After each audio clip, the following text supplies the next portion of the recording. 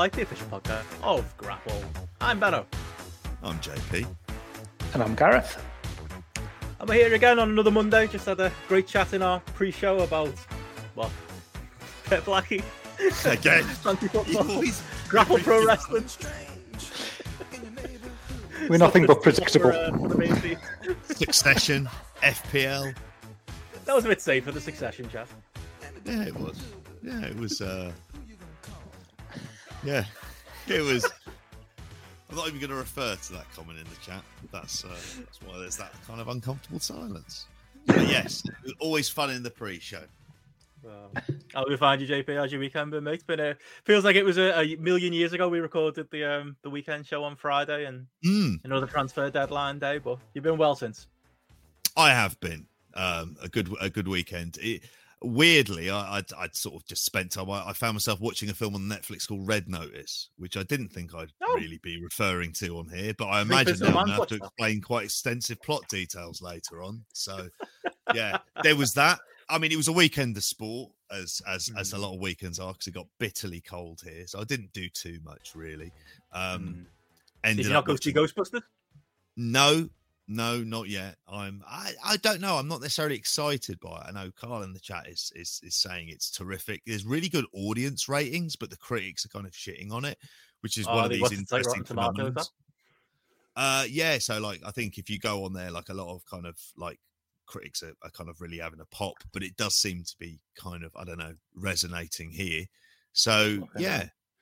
Well, it's kind of like though the original probably got that like I don't know, maybe because I'm a touch younger than you guys. Like, have you got that nostalgia for the original that maybe that I do? It's like, to me, it was like the movie I watched a million times as a kid. Like, I actually rewatched it last week because I knew the original one was coming through, and it's like one of those movies where like every little scene and little sound in the film, I kind of have like a weird memory of, and it's bringing all these memories back of being a kid and, you know, rewatching the first probably 20 minutes of that like film over and over and over again. It's the type of film where like you'd be in I'd be in like my nan and granddad's house and they'd be like, this will shut him up, just put Ghostbusters on for him. And you'd watch like the first 20 minutes and then get bored and then just repeat for the rest. I don't actually know if I actually saw the end of it, but it was a big part of my childhood. That's massive. It was one of these. They don't make those kind of films as well anymore. The kind of really, it's like you're getting a whole load of kind of talented comedians at their peak, and it's like a kind of high concept. Kind of, you know, the effects for the time were pretty good, but it's just all of the kind of weird little gags and quirks, particularly of kind of like Bill Murray, obviously. But it's a film that fucking resonates, doesn't it? It doesn't go away. Yeah, that song.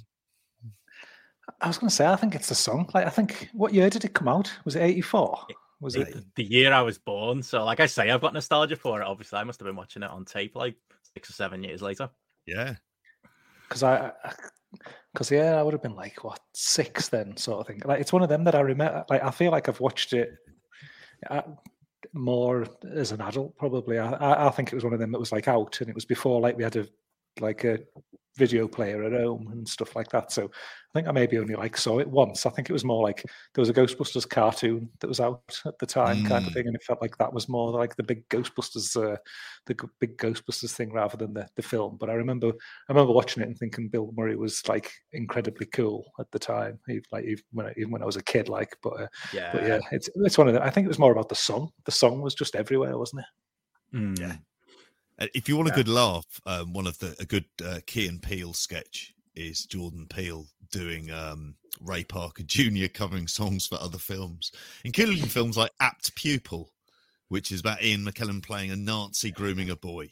So if you can imagine that to the tune of Ghostbusters, it's incredibly funny sketch. Maybe we'll. I will go watch it at some point though. Definitely it's got that, like I say, that's nostalgia for me. I thought the 2016 remake was all right, but like this one shit as people made it out to be. There's a lot worse fucking films out there. No, well that's the point I was going to make about the first one. Like I always think that like any comedy like that or any like film, even like some of the 80s stuff we've gone back and done for Film Club, like you love it because you were a kid at the time and you were like the target audience or a teenager at the time and we're kind of the target audience. If you go back and like pretty much any comedy of all time got panned by critics. Like some of the best comedies of all time haven't got good like Rotten Tomatoes or like Metacritic ratings and stuff. So you know, you gotta say it's like it was like that when we were kids. So like maybe like for this new one, kind of treat it the same thing. It's a bit like being like a WWE fan these days. You know, when we were kids, we thought, you know, I thought the new generation was fantastic, and there's probably some dumb kid out there who thinks, you know, Bray Wyatt's great and Braun Strowman's great. Okay, man, all of their heroes are off TV, you know. You know what I mean? They probably big hit Ray fan. Yeah, those poor Keith Lee fans gutted. Buying their Bearcat t-shirts. Yeah, it's funny. Like critics will always shit on certain genres, and like comedy and horror doesn't win Oscars generally. Horror, I think, has won more than comedy. Like I know, like for a really long time, they just kind of ignored. Even though something like Airplane, like you go back and watch that, and yes, it is dated. Some of it, you know, put that into consideration. But my God, the kind of hit ratio with the jokes, just relentless. The entire time, and by God, some of them are absolute fucking belters. It's still the funniest film, that for me, Airplane. If I want to laugh, I'll put Airplane on defo. It's just I think like you made a reference once to Kevin Kelly looking like that inflatable pilot. He does.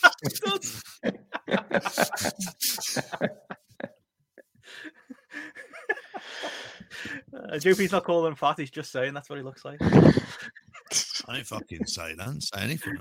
Words of man. Is that a Christmas one that's going to be coming out, Gareth, in the run up? Roll out, force it on the kids.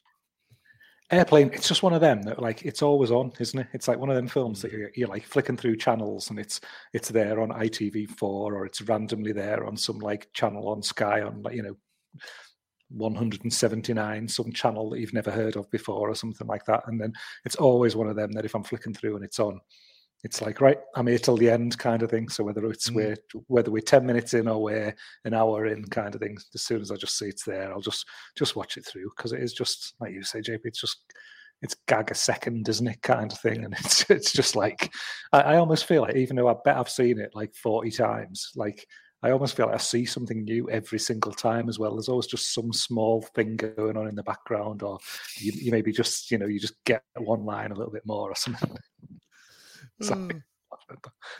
Just looking at Carl's there for the show's titles of Force It on the Kids, which out of context, terrible. No, we still cover BritRes every now and then, so probably. I was going to say, some of that, Jesus Christ. No.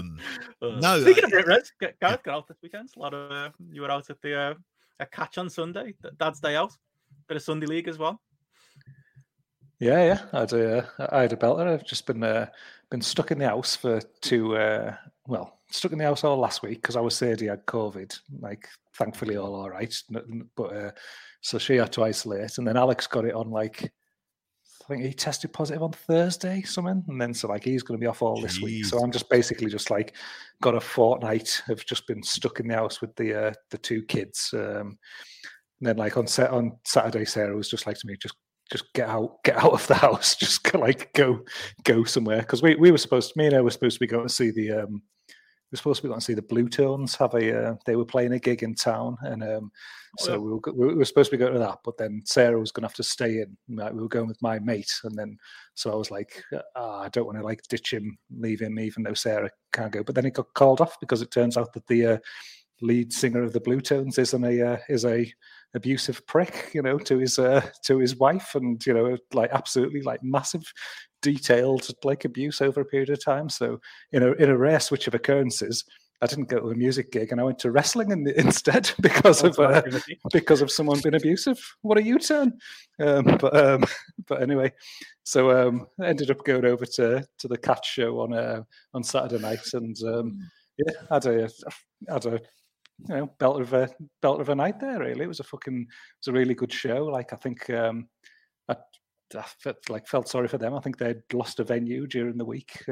Last week, I think they were due to be in Manchester City Centre, and they had to move it to Salford Student Union. But worked out for the best as far as I was concerned. It was a Salford Student Union was just a cracking little like intimate venue. I'm always a bit of a sucker for something that just looks a bit different and feels a bit different when it comes to wrestling. Just seeing it in a bit more of a I don't know, a bit more of a different environment to just like a usual, typical big space. But yeah, just as far as the show went itself, there was it was cracking stuff really for what it was. Obviously at the end of the day, you're not going in there and you're not expecting Tokyo Dome kind of thing. But as far as Brit shows that I've gone to so far since things have opened up, it's up there. I think I really enjoyed that Tidal show that I went to in Leeds, and I think this is tucked in behind it really for me for the second best show that I've seen. There was loads of good stuff on there. I think again, I won't go into full detail on all the matches or anything like that, but there was a belter of an opener. Chris Ridgway and Brady Phillips had a really strong opener there. That again, it was just very technical and just right up my street. Lots of big strikes.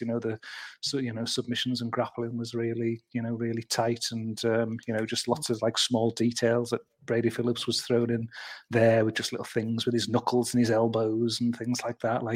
There's just to get the show going. I was like, oh, here we go, nice one. Was it different from the last Brady Phillips match? Who was he up against? Was it Will Cruz? Yeah, it was. Yeah, no, it was Tom Thelwell. The last Tom Thelwell, the title, but yeah, it was very different because of the nature of the opponent, but the venue as well. Just with it being a low ceiling and things, it had to be a little bit more map based and things as well. But it was good stuff, and yeah, I mean throughout the whole show, there was good stuff. Whether it was obviously I enjoy a bit of Alexis Falcon. I enjoy a bit of Lizzie Evo. They were both on there and good. Joey Hayes has always been one of my best favourite British wrestlers on the scene. And Joey was there just doing his shtick, getting the crowd going. Just like the old pro that he is, kind of thing. Getting the comedy out there while he was working with a couple of young lads. That was some good stuff as well. There was good pre-show match with Ivy and Lucia Lee, and Ivy again, she's someone from a women's wrestler who just seems coming through. There was a lad I'd never seen before, Jesse Wolf, who was really really young, but you could see that he was just really entertaining as well. He just had his character down pat, and he just had a bag of charisma. And yeah, all in all, it was just a show that I just came away through thinking bloody hell, I'm glad I went to that. And coming off the back of the previous Catch show that I went to, it felt like a real kind of step ahead. So I just felt pretty positive about it, really, and good show overall. Do you feel weird being at a show without the Ogdens there? That's the main thing. Well, were down at your hall, weren't they? Oh yeah, well, I thought in the back of my mind, I thought they weren't there, and I was sure Andy had mentioned it to me. He wasn't going, and I messaged him, and he was like, "Oh no, we're down in London." And that was the one thing it could have done with, especially in that quite an intimate little venue like that. I think they would have just got the atmosphere going even more. But to be fair, there was a lot of people there just getting the claps going, getting the chants going, and everything. It was semi decent beer on the bar. You could get a Dead Pony Club. So given that most Brit Rest venues, it's Carlin or fucking some other shite kind of thing, even to be able to get a Dead Pony Club was a slight improvement on that as well. So yeah, I almost felt I walked away from it thinking God damn, the Catch had almost had to get a venue out of nowhere at the last minute, and I was thinking, God, they've bloody landed on the feet here with this. They should come here all the time. There's decent beer. It's a good little venue. It was decent sight lines, lots of seating and booths and things at the side and stuff. And yeah, it was potential audience as well. I mean, I know that we've had conversations about this in the past, even just when we've met up about why don't they run more student unions and things like that, because you'd like to think they'd be slightly cheaper to hire. There's a potential, if you did any kind of marketing around that, you'd hope to pick up, just a few wrestling fans who'd be around there as well. And if you can get a good time slot, because you said it was Saturday afternoon, is that right? No, it was the evening, I think. Oh right, it was about 6:30. I went in, and then so it was a decent time. I mean, I was getting right off after the show, but I'm guessing it was easy to get to, decent, well placed. It was easy to get to. I mean, I was driving, so it was easy to get to, but there's a train station close by as well. But yeah, just all in all, I was just came away thinking yeah, this looks like you could plonk a little a continuous scene here. And there definitely was students there. There was, as I was looking, there was a lot of different faces and things like that. There was a lot of, to my 43-year-old eyes, very young-looking people who were, probably 20 or something like that. But yeah, I think they definitely pulled a few students in as well. So yeah, good stuff overall. One of the first times I saw Fight Club Pro, like obviously promotion you don't want to come back, but I remember them like in Manchester doing like the student union there, and they were the first promotion I'd seen there. I remember like Trent Seven was there over the weekend, the world's oldest teenager, like on like a Freshers Day or something, like giving out like tickets and stuff. Oh, Christ. I don't know if that's the best thing, but it is surprising that like the more I talk about, the more you look at it, it just sounds bad. You know what it does. So we should stay away. Maybe the first grapple show we should stick with the electric ballroom like we were talking about in the pre-show, JP. It is.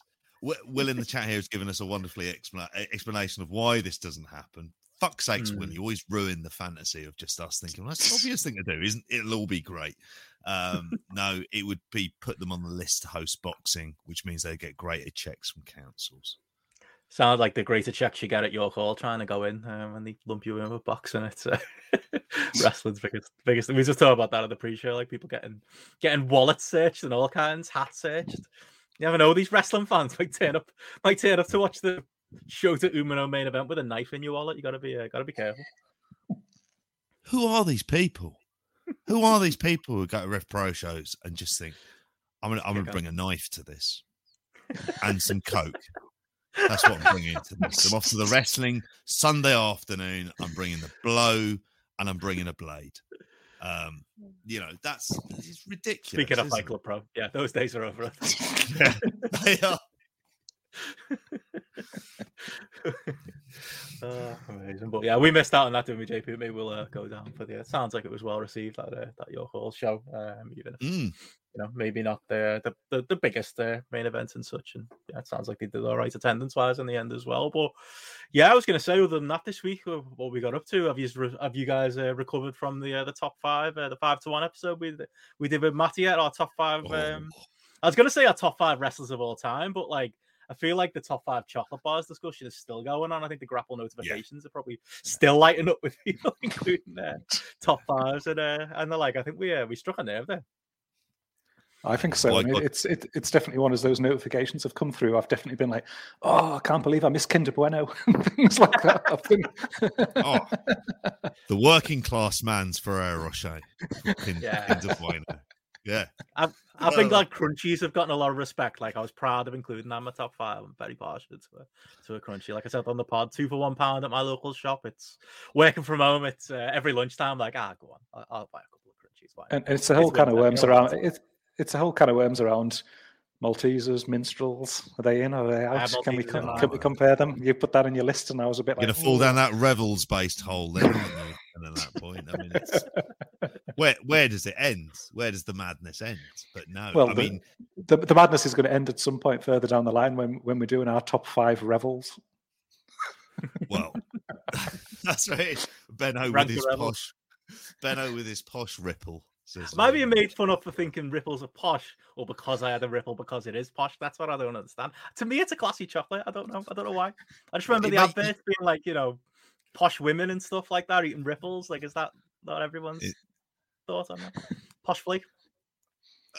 I mean, it's a posh flake, isn't it? It's a flake with no guts because it's being covered up by the chocolate as much as anything. You calling me a coward for liking ripples and not flakes, JP?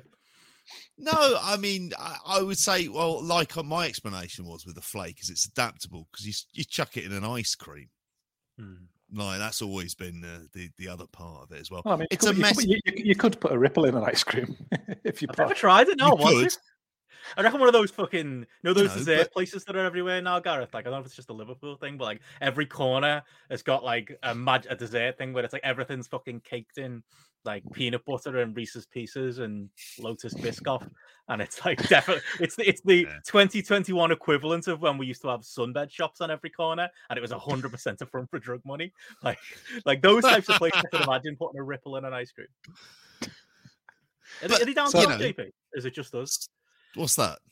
like these posh These places. not even posh, like they're like just like Some 24-hour crazy like dessert places where like it's like you just get a fucking pile of like the fucking blend up a Mars bar and mix it up with like a flake and a crunchy and then turn it into an ice cream somehow and put some syrup on it. It's like they're everywhere. Yeah, it's like it around here with obviously a big student market who'll do that. Like there's you can get the posh ones right in the center of Oxford. But no, the chocolate debate. I mean, I'd just like to bring up some of the, if we are going down the Maltesers route, then we're getting to M&Ms, then aren't we? And then that's like can open worms everywhere at that point. It's it's pretty mad. So the conversation seems to have gone on to shops that operate as drug money fronts in Scunthorpe as well in Scunthorpe. That's what you get on the Brit Rest is dead tier, folks. Jordan knows what I'm talking about. Saying this shop near him, they'll blend you a milkshake from any chocolate bar you want. Yeah, it's kind of the thing now. Connor's got me back. He thought Ripples were posh when he was younger as well. So no, I agree with Liam though. Time Out, forgot about that. That's a superior flake-based chocolate. You still get Time Outs? No? Oh, I love a good Time Out. I like a Lion Bar. All right. Peanut butter Lion Bar, how about that? I'm partial to the peanut butter varieties, even against my better judgment. Sometimes you bite into them and they do taste like filth. But sometimes you want to eat filth, don't you? A metaphor for a lot of things in life, really. Indeed, we went open up Pandora's box. That's what we're talking about. Yeah, also on the show, yes, we did talk our top 5 wrestlers of all time. We did have Matty on. It was a tour de force by Matty. It's great to see all the feedback from Matty. I think I've been thinking about doing another versus. I think I might have to pin Matty down and do the one with him. We were thinking of doing where I find out maybe go in depth on how Randy Orton and Edge find their way into his top 5 wrestlers of all time, or how Undertaker ended up in the mix, which Gareth wasn't impressed by. No, it's one of them. Like Matty's reading his lists, and it's so good though, isn't it? Because he's got like full justification, hasn't he, behind like he believes everything. But it's so good because it's just like brings that just different angle to things. Whereas we're obviously going to kind of shit on a lot of these people, and they're just sort of almost like outside our bubble of favourites. And then Matty'll, his Okada's all right, I love that. Okada is his Randy Orton. Like for everything we said about Randy Orton, Matty would just throw that back at him about Okada. I love that. I love having that different viewpoint. I love it. It's so good. And it's the thing that you kind of always want from wrestling and those kind of discussions, don't you? You don't want that kind of confirmation bias. And by God, Matty will never give you that, because it'll just be like, and he's just so generally brilliant with it anyway. So yeah, I absolutely. My favourite is when he first found out of the G1 and he was like, they're wrestling for points. And I was like, yeah, it's like a point. It's like a point based for points though. What happened to just winning and losing? I was like, yeah, fair enough. That's pissing on the concept of the G1. That's just it. I mean, he was having a chat with Jamesy about this. It was fantastic. That's a chat I want to hear. Jamesy and Matty going back and forth on their wrestling psychology. He's like, that's a show. That's a show. That's a show right there. Oh, it was fun though. But yeah, we had a great time doing that, and we had a good time counting down our top 5s. Any changes you'd make, lads, from the 5 you had on there? Had any thoughts since? I kind of thought Vader rather than Bam Bam Bigelow, I think is the one that I was I went back on, and actually I was kind of thinking of how much I liked Vader, and I think we brought him up as like nobody had him in theirs, did they? No, he was on my Neely men. Yeah. I saw a lot of people kind of mention all that. Like that was the thing, like seeing people's top 5s come flying on Twitter. Like Jamesy shocked me. Speaking of Jamesy, Sid in his top 5. I mean, that's given us an idea for a potential mix for next month. Wouldn't have had Jamesy down as a Sid fan, but yeah, definitely some wild picks we got in the mentions there. That's half the beauty of it, isn't it? Because you want to hear, because this comes down to the personal stuff, and it'll be that thing where you'll see someone as a kid and they will just stick with you for the rest of their life, kind of regardless. Yeah, that's why it's and you haven't made that choice, have you? It's just like, it's kind of almost like kind of you're thrown open. There'll be someone out there who just thinks Rick the Model Martel is just like the greatest wrestler of all time and absolutely love them. And I would completely understand how they feel like that. And that's half the fun of it, really. Yeah. Because if it's like best wrestlers of all time, you know, that can get a bit samey. And it also feels like it gets a lot more argumentative then at that point. When you get to favorites, it's the weird kind of like emotional ones. Yeah, you're much better off. It's a much better discourse and it's a lot more fun. Yeah, it's like I saw Ken Shamrock on someone's list and I was like, I can't imagine being that much of a fan of Ken Shamrock, but hey, you know, to each their own. Like, your favorite wrestler of all time, okay.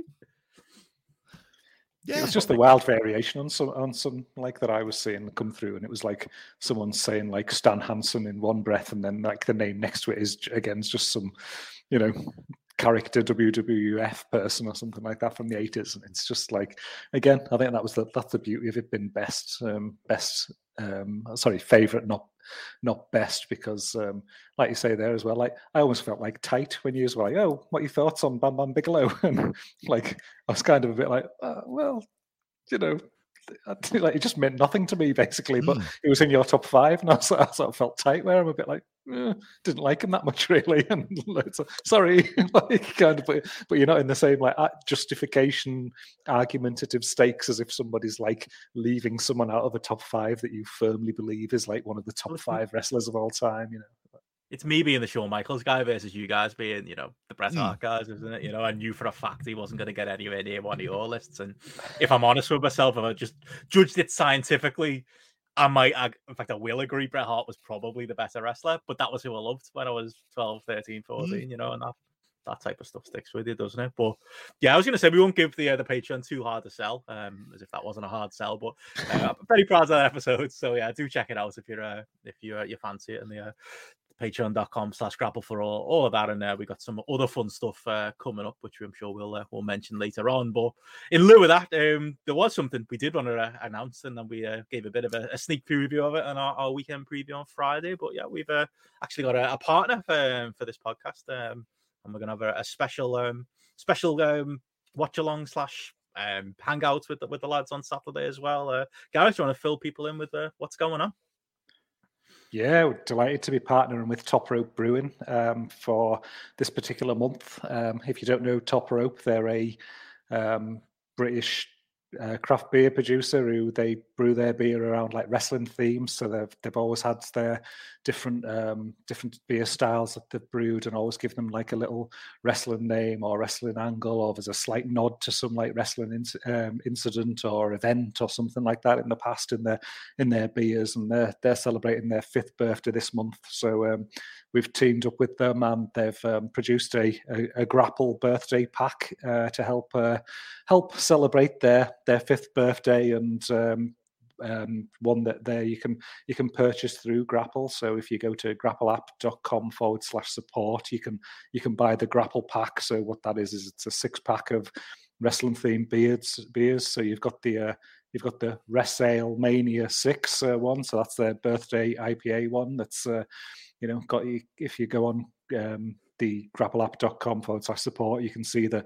great artwork as well that they've got for these cans too. So that's very much down a WrestleMania 6 route there. They've got the Ultimate Challenge, which is an American style lager that developed there, and they've developed 2 cans for that one. So you've got the Hogan belt from WrestleMania 6. You've got the Warrior belt from WrestleMania 6 as well on the cans there as well. So again, that's a great beer and great artwork. But just couple of other examples as well. You know, I think they're pretty well known for their Cold Stone Cream Austin beer that they brew there as well. So that gives you a flavour of the way that they'll work in the different beer styles into the different wrestlers' names there, and you can even get a chocolate fudge cake version of that. So you get the full details on that.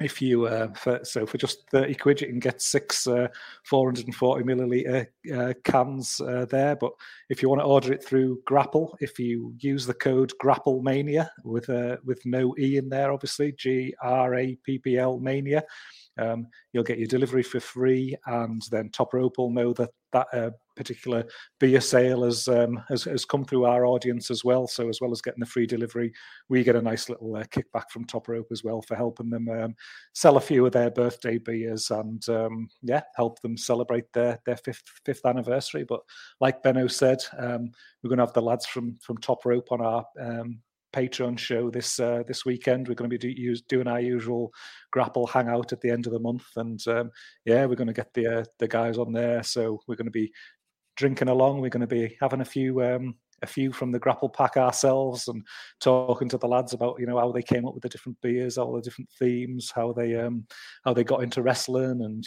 why the hell they decided to brew wrestling themed beer and things along the way as well. So so if all our Patreons join us on Saturday as well, where you can as well as the usual stuff going on there with general Q&As for us three and just having a general chat and things like that, just hanging out on a few beers. You can ask a few questions to the lads as well and find out a bit more about that. So should be a good show. Looking forward to getting a few of these beers down my neck.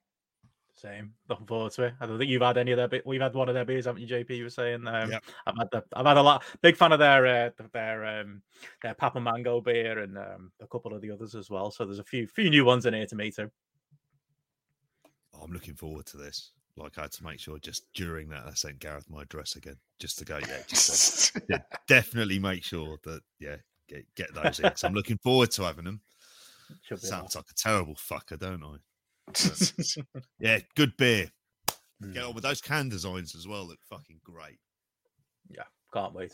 So that'll be a lot of fun coming up. And let us know. Tag us in if you do decide to use that code. And like Gareth said, code Grapplemania to make sure you do get a free delivery there. And we will thank you in kind. But we should move on to the week in wrestling. And unfortunately, there's only one place to start again. Don't know if hit the Austin music again, but we'll get it out the way. But WWE releases. We gave our speaking of Patreon, our first takes on this on Friday, JP. But we've had a bit of time to kind of take the news in. It was a bit of a surprise, to be honest. These releases came like in the middle of the night on Thursday night. It feels like maybe part of it was, the likes of Morrison and that. Maybe they were waiting for them to get back from, that European tour. And, there were probably names in here that they were considering cutting the first time and got rid of here. But, the names in total, John Morrison, Isaiah Swerve Scott, the former Shane Strickland, Top Dollar, and Ashanti the Adonis. Yes, that is all of the members of Hit Row. We will get into that. Tegan Knox, who has not had good luck. Drake Maverick, who once again...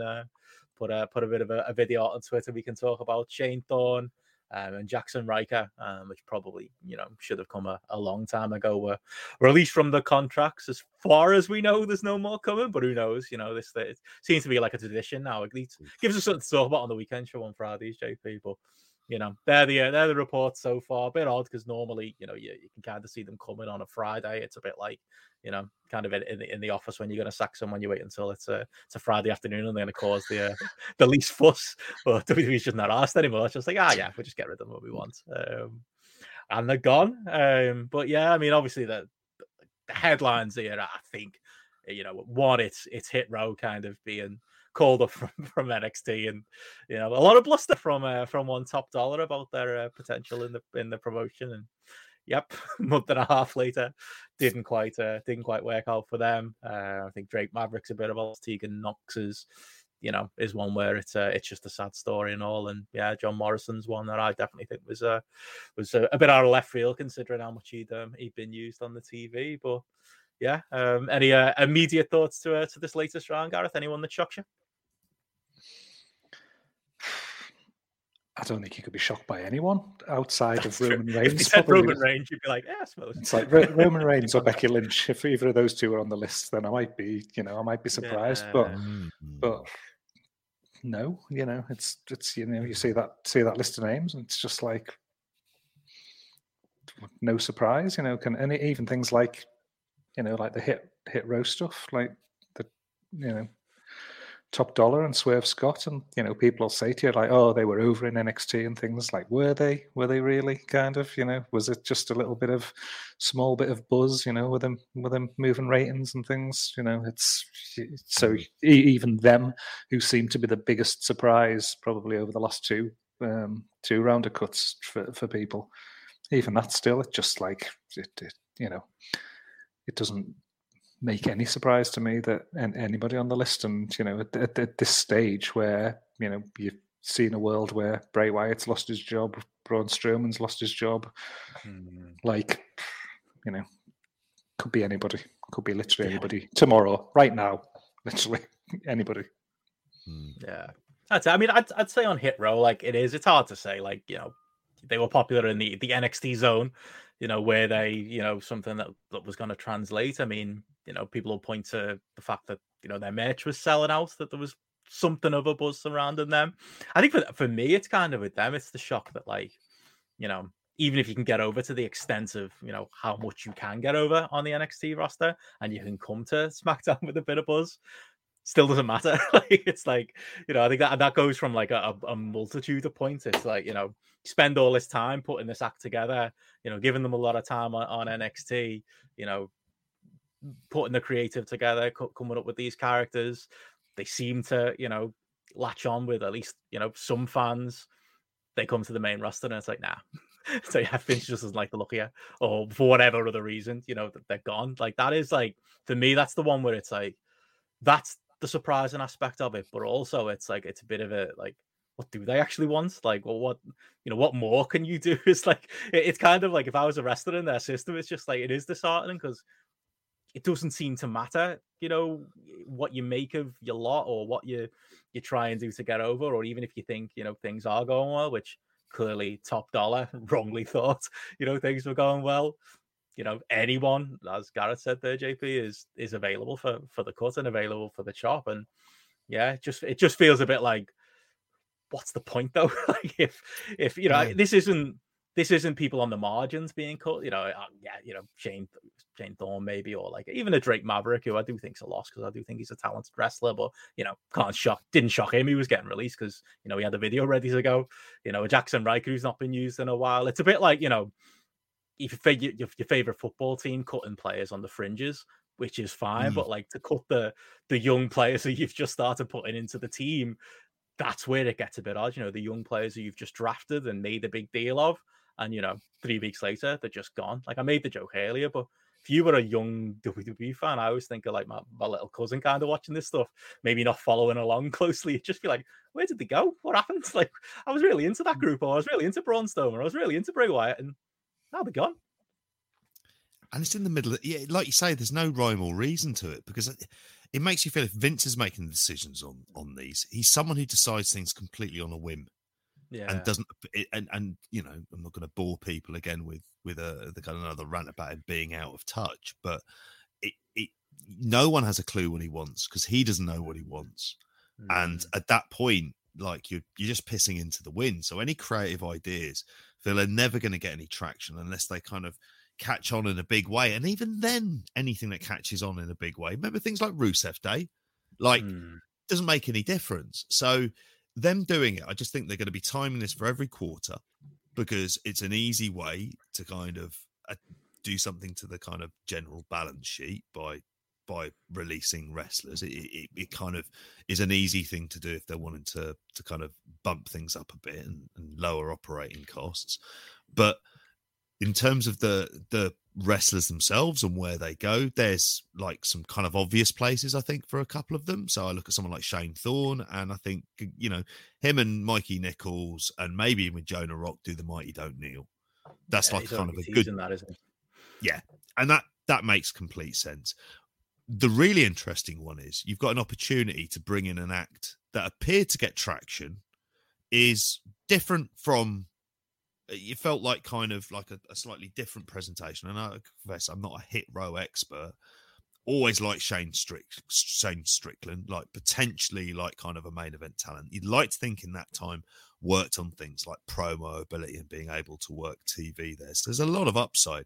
Do you bring them in as an act? because you've got the opportunity to do it, and it's kind of strange, but also you've got the opportunity to let them cut loose, which would kind of make them more interesting. You know, yeah, I think that the thing they're going for and that you hit on there was like, you know, again, none of us are big NXT fans or are going to pretend to be, but like, you know, me being a hip hop fan, you know, they had like something, there was something current about them. There was something, you know, that felt relevant about them in a promotion that is lacking a lot of that. You know, it's lacking that kind of, you know, connection to pop culture and the like. I wonder though if they've just got the stink of failures around them now. Like, I feel like Top Dollars like just comes across as such a schmuck now that I'd be like, you know what, if I'm like an AEW or whoever brings, you know, Shane Strickland in, I might just bring him in on his own. You know, like as much as, you know, we can say they had a bit of a buzz behind them, as much as there was money there on the table, I think from a WWE point of view, I don't know, like it's hard to recover from, you know, what's happened to them here. What's your Harris run, isn't it? Yeah, yeah. That's what it feels like. Yeah, I'm gonna like Top Dollar might just never wrestle again. You know, he seems like that type. But I am, you know, as people have heard me say in the weekend show, I am bullish on Shane Strickland. I think he made a terrible decision going to WWE. I think, you know, when AEW was just launching was the time where apparently they were interested in him. We've talked about it on the podcast before, and it's an issue those who know more about the subject have brought up, you know, better than we have. But, you know, the lack of, you know, African-American talent at the top end of AEW, you know, he's someone who would have fit that criteria, you know, early on. And for whatever reason, he thought going to WWE was a good idea.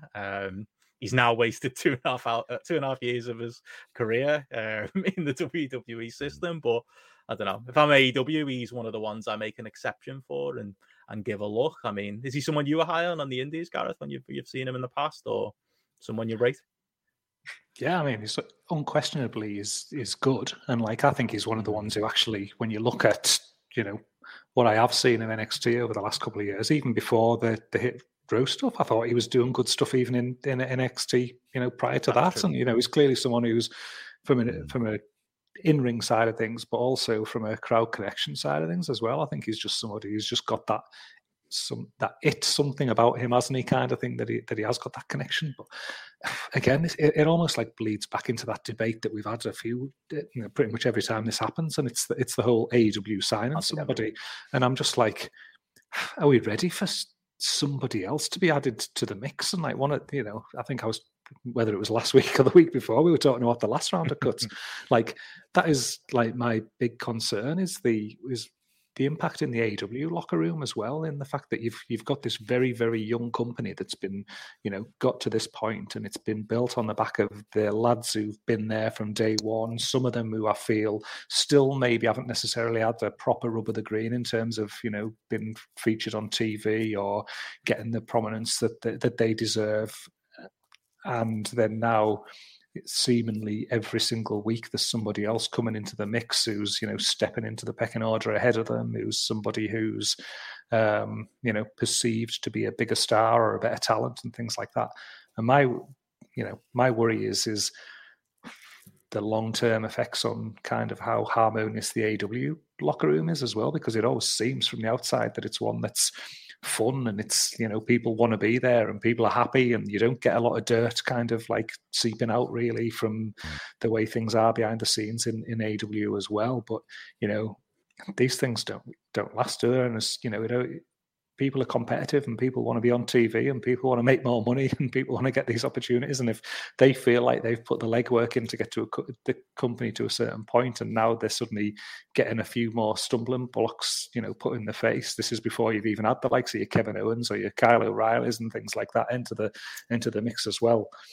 You know, you start to worry about that side of things for me. And then this is where I kind of, you know, I kind of do want a lot of, you know, some of these lads, even ones who are good, even ones that you would be happy to see in AEW, just not immediately. And you want them to go out there and just put a bit back into the indie scene, or just go and, you know, just prove their worth and prove the value in a Impact or somewhere else as well, and just give something a bit different and prove that they're a bit more of a draw or something like that. And that's where I'm at it right now, because I feel like it could have that negative effect if we start picking up people. The only one on that list that I thought was Tegan Knox, because again, as the women's division in AEW continues to grow, and develop, and it is getting better and better. And you can go from having maybe saying like 2 or 3 names in the division who are good or justifiably on TV. I think you're now getting to kind of like 8 or 9. I think she's someone who you can slot in there and is another strong addition to that particular roster. But from the men's side of things, I'd just be wanting to keep my powder dry at the minute. Yeah, I mean, I don't disagree with you really in principle. I think that the way, I mean, it's easy to play armchair quarterback and say, well, you shouldn't have done this. For me, it's more a retrospective problem. It's more, you look at TV this week, Tony Nese, Billy Gunn, Matt Hardy, Jay Lethal, all featured, go back to the signings of, I know people are much higher than me, a Christian, a Big Show, those kind of guys. That's why you don't make those moves, to me. That's why, I would never have brought, the fact that Jay Lethal was on TV this week for 20 minutes in a decent enough match. But, I'm like, I saved that spot for, you never know. WWE might release, like you said, they might release Roman Reigns next week. There's going to be a better option than Jay Lethal in the market in the next few months.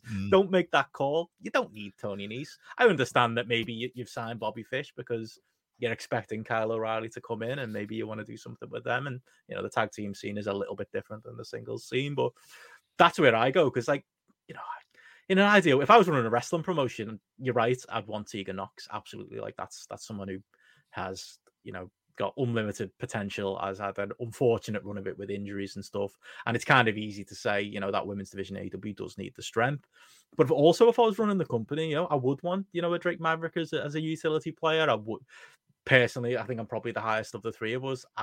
I'd take Shane Strickland in a heartbeat. Him and Keith Lee are people who definitely have near the top of my cards. But for me, it's more of like that. It's that retrospective thing. Like I say, it is easy to look back now and go, oh, they shouldn't have made those calls. But I don't know. I stand by the fact they probably shouldn't have made those calls.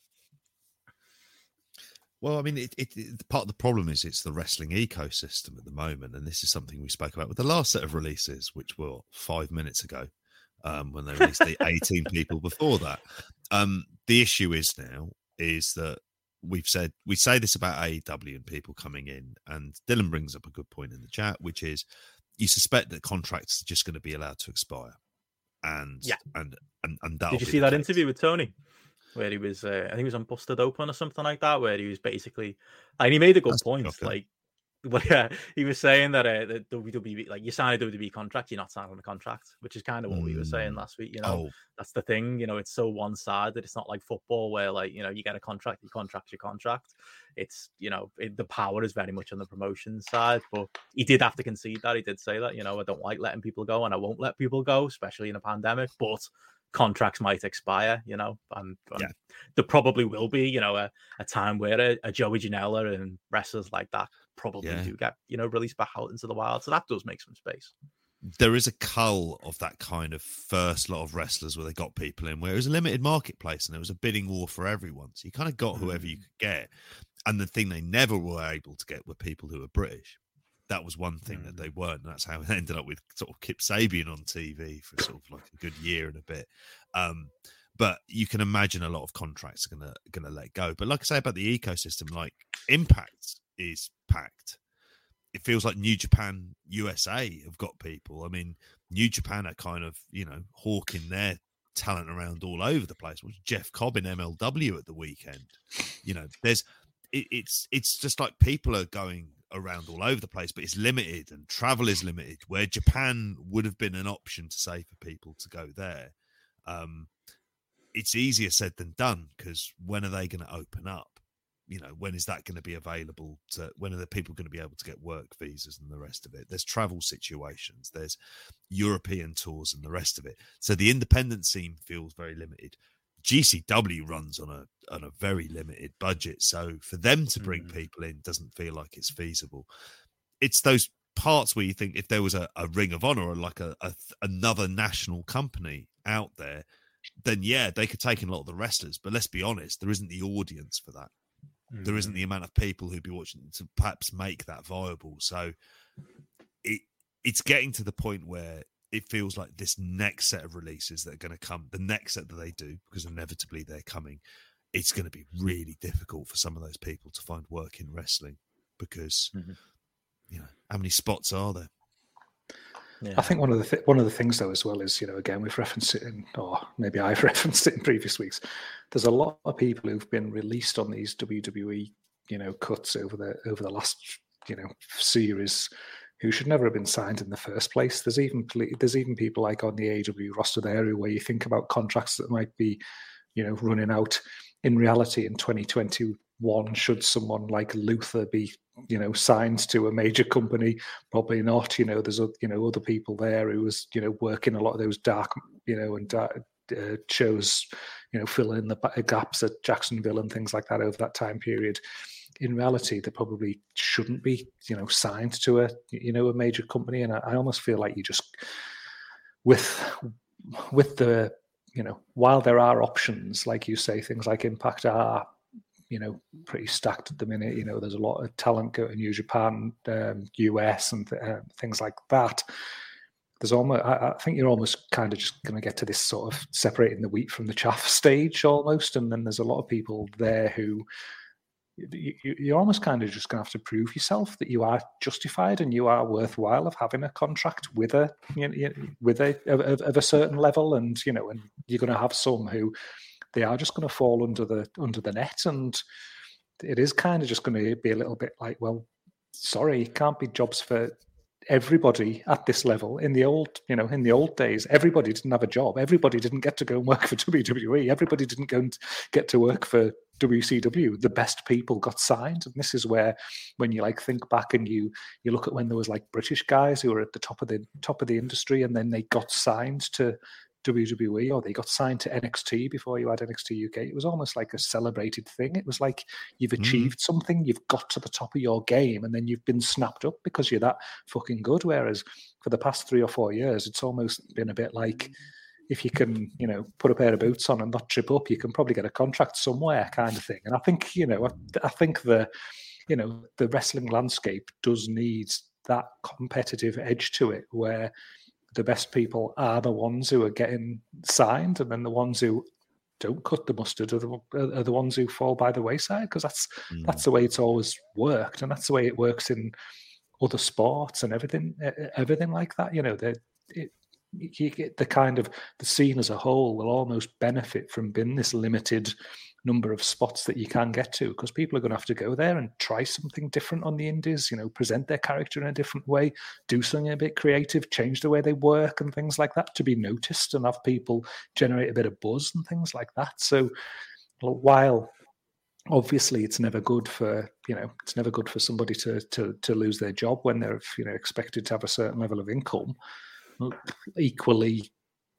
you know, I think the impact on the wider wrestling scene long term, you know, possibly can only be for the best, really, when you're thinking about things in terms of quality and in terms of, you know, people just being a bit more creative and, you know, bringing that competitive edge to it a little bit more.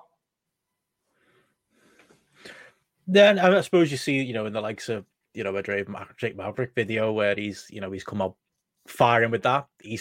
Who stands out more right now, him or Shane Thorne? You know what I mean? Like who's poised to take advantage and do things. So the only problem with that analogy is that, like, there is no, like, I don't think we have that recognition of talent or that recognition of, like, or that logic between, like, who they sign and what, you know, who makes it and who doesn't. Like, in theory, yeah, but I think that the WWE kind of mentality behind who they're signing, we don't know what that's going to look like going forward. I think if you stand out on the indies, it probably doesn't mean you're going to get a WWE job going forward. It might well get you into an AEW or the like, and I mean, it might well get you into like a third company. This is the other thing that people keep bringing up, you know.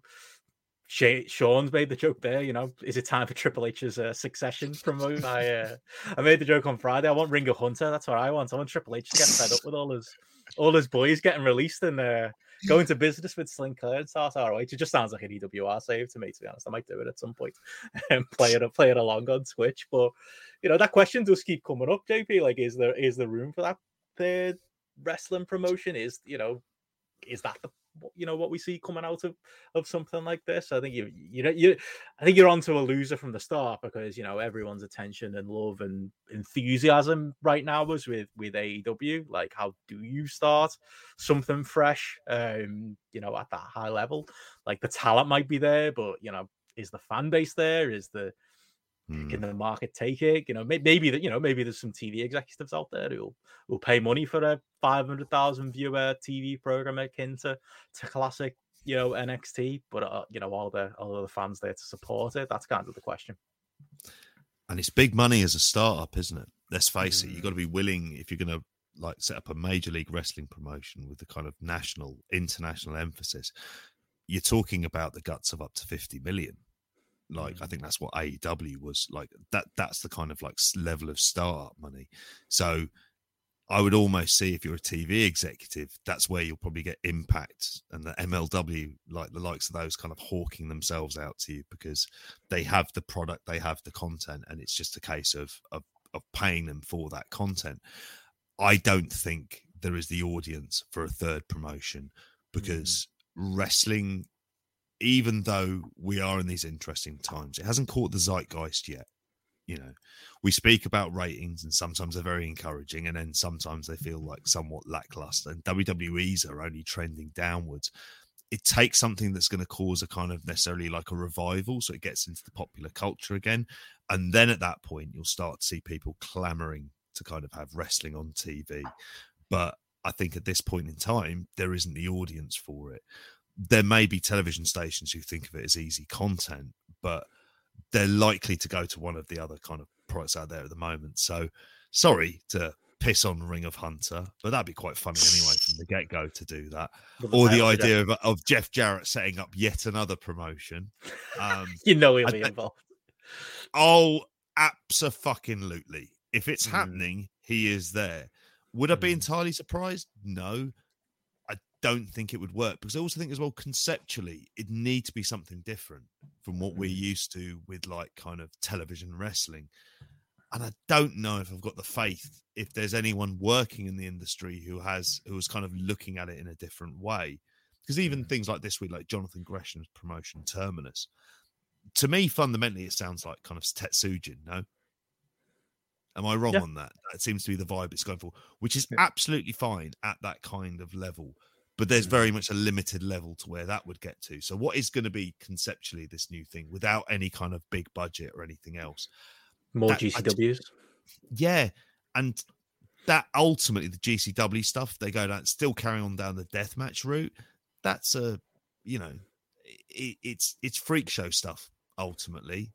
And it will never kind of connect with a larger audience. So I'm not keen at all on a third national promotion. I think what we need is the current ones to kind of hit that, to kind of really raise the profile. Now, AEW doing their part, as we'll probably talk about in a bit. WWE are not doing theirs.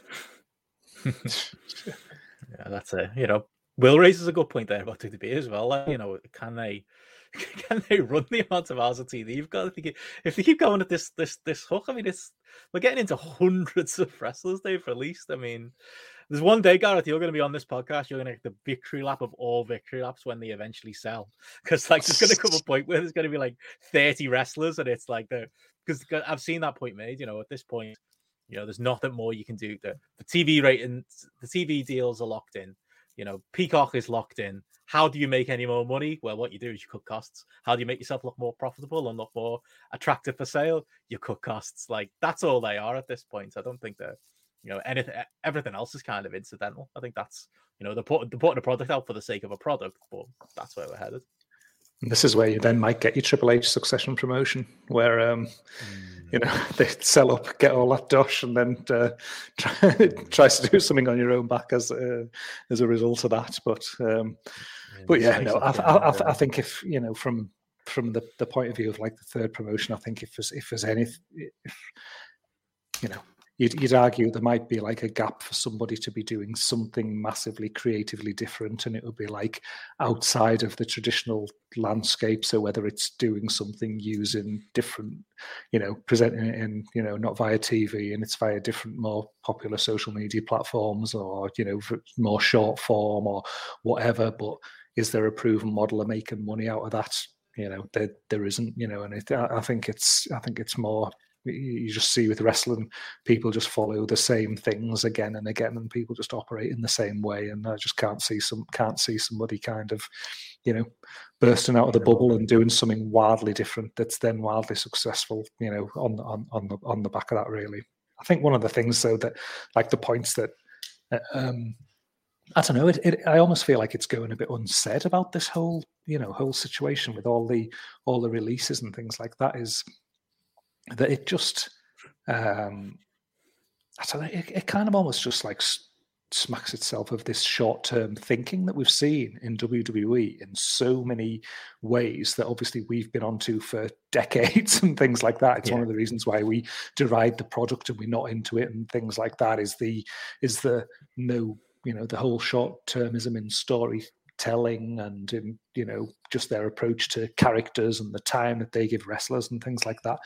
And I think just some of this thinking's just like from what's gone on this year, I almost feel like it's got to be bleeding through now to some of these people who've been stronger, longer term WWE loyalists now. You know, this idea that, you know, you can't invest in a character. You literally cannot invest in a character or a storyline, because people who were popular and they buy into and they stand up for online, and, you know, they, whether it's a Bray Wyatt or it's a Hit Row and things like that, then they're just gone. And like, to me, it's almost like they're just going to be pissing off even, you know, a lot of their, you know, loyal fans. There is going to be that kind of like outer core of those that are going to start crumbling away, you know, and it's something that's been seen and sort of proven with the, you know, the ratings to some point. And I don't know, did you see that Paul Heyman interview with Ariel Helwani where, you know, he literally didn't answer the question. And but also, like, there was the part in that where, you know, he was saying something about, like, it was like an idea for a story, and it was something that was going to like develop over a number of weeks or a number of months and things like that. And like Vince is like, do it now, do it tomorrow kind of thing. And it's like, why? Don't just do it kind of thing. Just do it now. And there's no thought behind it. There's no, you know, there's no logic to it and things. It's just that sort of short-term decision making. And also, I don't think they're giving any credit at all to the impact that it's going to be having on their own locker room as well, because like all of these people who are getting released, they've all got friends who are in the locker room currently, but these people have all got friends at AEW who are significantly happier working in a better working environment as well. Like, how many of their own locker room are thinking, well, why should I bother trying? Why should I come up with ideas? Why should I put effort in? Why should I care about this company? Why should I invest in my own career within this company and want WWE to do well? There must be so many people there who are having to just put like a friendly face on it, you know, overtly, but internally and within, you know, their own group chats and when they're speaking to each other and things like that.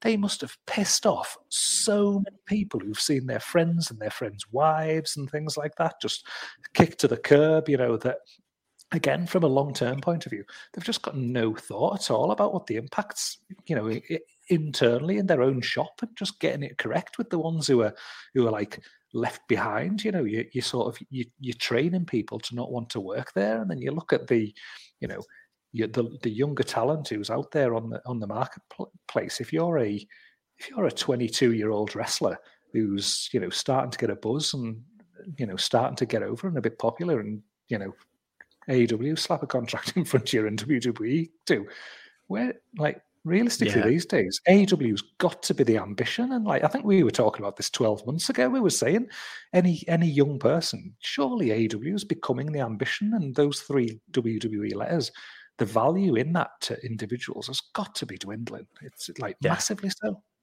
Oh, now you're speaking my language. Like, yeah, totally. Like, and that's the thing. Like, it's, remember when we were talking about Adam Cole as if there was a possibility of his staying with WWE? Should have given that lad more credit. Like, you know, why would you if you were Adam Cole? Like, and you know, the Kevin Owens thing, you know, whatever, you know, we can definitely have the conversation about, you know, Kevin Owens and fitting into the AEW system and being another body. But if you are Kevin Owens and you're best mates with the Bucks and you're seeing the great time everyone is having at AEW and you're seeing all your mates getting sacked, or if you're, you know, Xavier Woods, who was like live doing some video game thing, finding out that yet more people he plays video games with on his YouTube channel have been released. Why wouldn't you have those gears turning in your head of what the the alternative is. And that's the thing. I mean, this war on fans has been going on for a long time. The Vince McMahon, my way or the highway. This is my wrestling promotion. I'm basically just going to ignore what the fan base wants. And it started with John Cena, and it continued on with Roman Reigns, and it's just accelerated. I mean, even Becky Lynch, even when Becky Lynch was getting over, they were trying to push her as a heel. Like, they almost, they were still trying to make her be a heel at that time. Like, if I don't understand how these died in the World WWE fans still continue to exist. We will kick off about what happened to Survivor Series. Oh, they never promised The Rock. Fuck off. Yes, they did.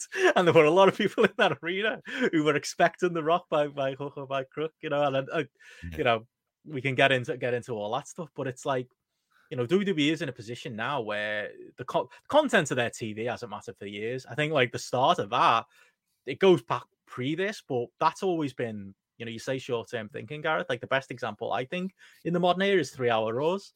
Like 3-hour Raws was just like, well, we can get another hour's worth of money. Cool. Like, never mind the fact that is going to burn out your audience, and over time, wear them out and get us down to literally 1.5 million people watching Raw on Mondays now. Like, never mind that there was more money on the table, and you can make the argument that more money on the table over how long's Raw been? 3 hours now. It's been a fucking while. Like, is it like 8-9 years, something like that? I was going to say, they've made that extra money. It feels like 20. Yeah. So, I'm sure it's really it's 10. But you can make that argument, I suppose, that it's worth it for the extra money, but you're not thinking about that non-effective. Like, where were you going to get new fans from? Like, WWE's like entire philosophy and business strategies about like attracting new fans. I don't understand if you were a kid why you would start tuning into this stuff, why you would waste 3 hours of your Monday night, why, as you've said there, Gareth, you would invest in these characters who, like, imagine any other TV show where like a character as prominent as Bray Wyatt or Braun Strowman or Hit Row even in the last few weeks just disappears with no explanation of where they are. And unless you're on Twitter, you don't actually know what happened to them. Like, all of these little micro aggressions, while if the end result is we want to sell and we want to make the most money for it profitable, I suppose that's the driving factor behind it. But it's having this knock-on effect on all these little things, and it's a stack of dominoes waiting to fall. It is, and the ratings are down to, like, I think the last lot were just over 1.5 million. Like, that's what it's down to. Like, to give people context, there was a time when it was 10. Like, it was competing with Monday Night Football. Like, it was something that took a chunk out of football's audience. So you see the general popularity levels. I think, and it's a point actually that Will has raised before. Like, if you look at I think the TV rights deal is going to influence quite a lot of stuff, because I think the key is, does AEW eat in to what were those that big money guaranteed deals with WWE? If they continue along the kind of trajectory where they are, where they're really struggling to connect with any kind of younger audience on a real meaningful scale, and it's starting to depreciate, because I think like NXT, it's like 190,000 people in the 18 to 49. I don't know all the various things, but not reading too much into it. But it's getting down to really low numbers, like kind of like your Fox News kind of old people type numbers. And I think AEW eats into that. That's then when you kind of see the company in kind of trouble, because then all of a sudden, what is Wall Street going to think of that? If they're not able to increase on TV deals, when the expectancy is they're going to get bigger and bigger and bigger, and they're going to see that better value product out there with younger people, which at the end of the day with AEW, when they do get a TV deal, expect them to be given more hours as well. Now, you'd like to think they're wiser to avoid 3 hours and look for, I suggested it before, a 1 hour all women's product on national TV. That's the kind of stuff they should be aiming for doing. It's not been done before on a meaningful scale. That's what the part of the next TV rights. So anyway, it seems to have gone fantasy booking with it. It's a landscape with WWE that just really doesn't look good. But they fall upwards though, don't they? Like 3 hour Raw should have tripped them up. Like, the fact that the product's been so bad for so long should trip them up, and yet they constantly get monster deals. You mentioned there, you look at the Premier League, what they've just got in America, where it's like 400 to 500 million a year, 60 million a year.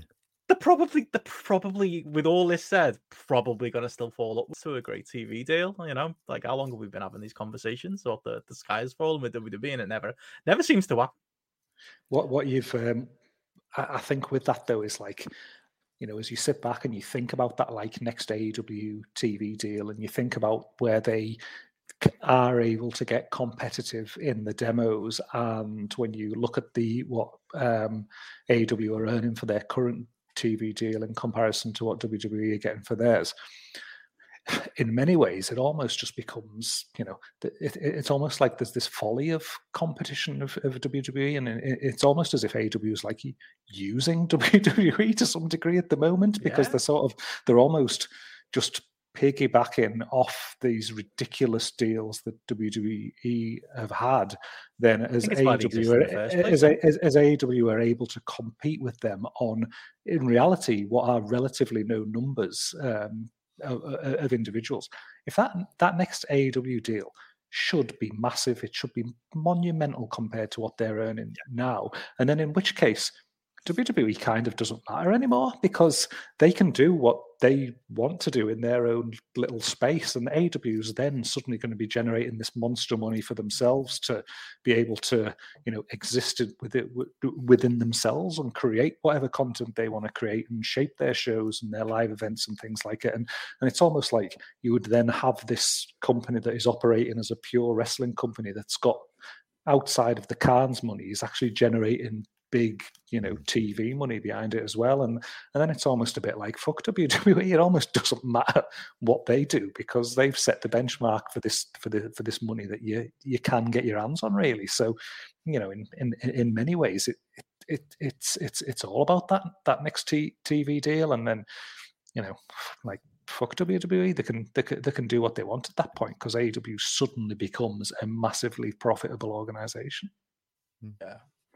I suppose some of that comes down to, you know, do AEW want to take suitors? Do they want to stick with TNT? You know, will TNT, you know, volunteer that level of money? You know, will Turner volunteer that level of money without there being, you know, a competition there? But you have to imagine it's going to be a lot more money, and you have to imagine, you know, that's the game they're playing. You know, that the reason AEW exists, the business plan Tony Khan set out was, look at these fucking monster deals WWE get, and imagine even a number two, even, you know, you look what are the AEW numbers right now, up, you know, $1 million a week. WWE 1.5 million. There's not a lot of difference in that. Add that West Coast back in, there really isn't much difference in that. And even if you're number two, and even if you were number two by a bigger distance, you know, there's clearly, you know, that is clearly their business plan. That's why Tony Khan loves talking to Forbes or making sure those news stories are out of, you know, okay, yeah, we're not beating WWE, but we're in the conversation, and it's going to be about like keeping their name circling around WWE's name until 2024 when those deals come up. Look at the gap in the ratings. I'm pretty sure a couple of years ago, Raw was comfortably doing over 2 million, probably around 2.2, 2.3, down to 1.5. If you look at the way that gap has gone, it's halved in those 2 years since they come into effect. And that's really without AEW kind of massively growing as much as anything else. It's just kind of like putting on a relatively smart, sensible television product that's kind of entertaining to watch, which is what WWE have forgotten. But I fear for them. Like, I still always think like they can easily find themselves out of the zeitgeist, and when that stuff happens, like, and all of a sudden it's just they're not cool. I feel like I've said this for the last 5 years, and eventually I'll be right.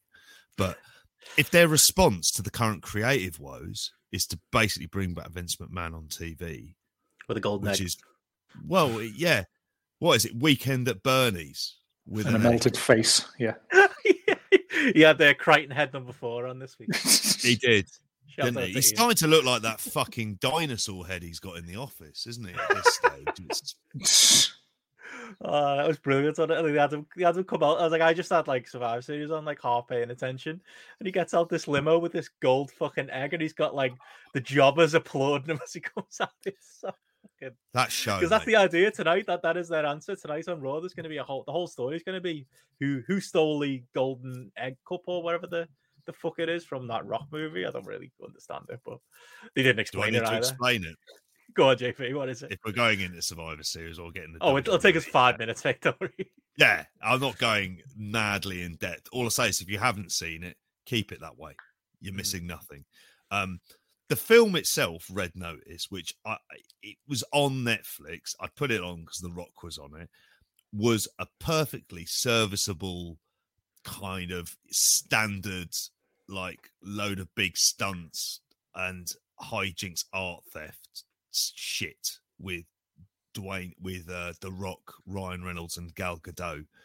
It's kind of just a nothing film, I have to say. It's just like a kind of big budget Netflix kind of nonsense that they can afford to kind of put on at the minute. So yeah, you don't need to go out of your way to see it. If you do see it, it's a perfectly passable way to spend like an hour and 50 minutes of your life. I'm fucking haunted by that film after this. I never want to hear about Red Notice again.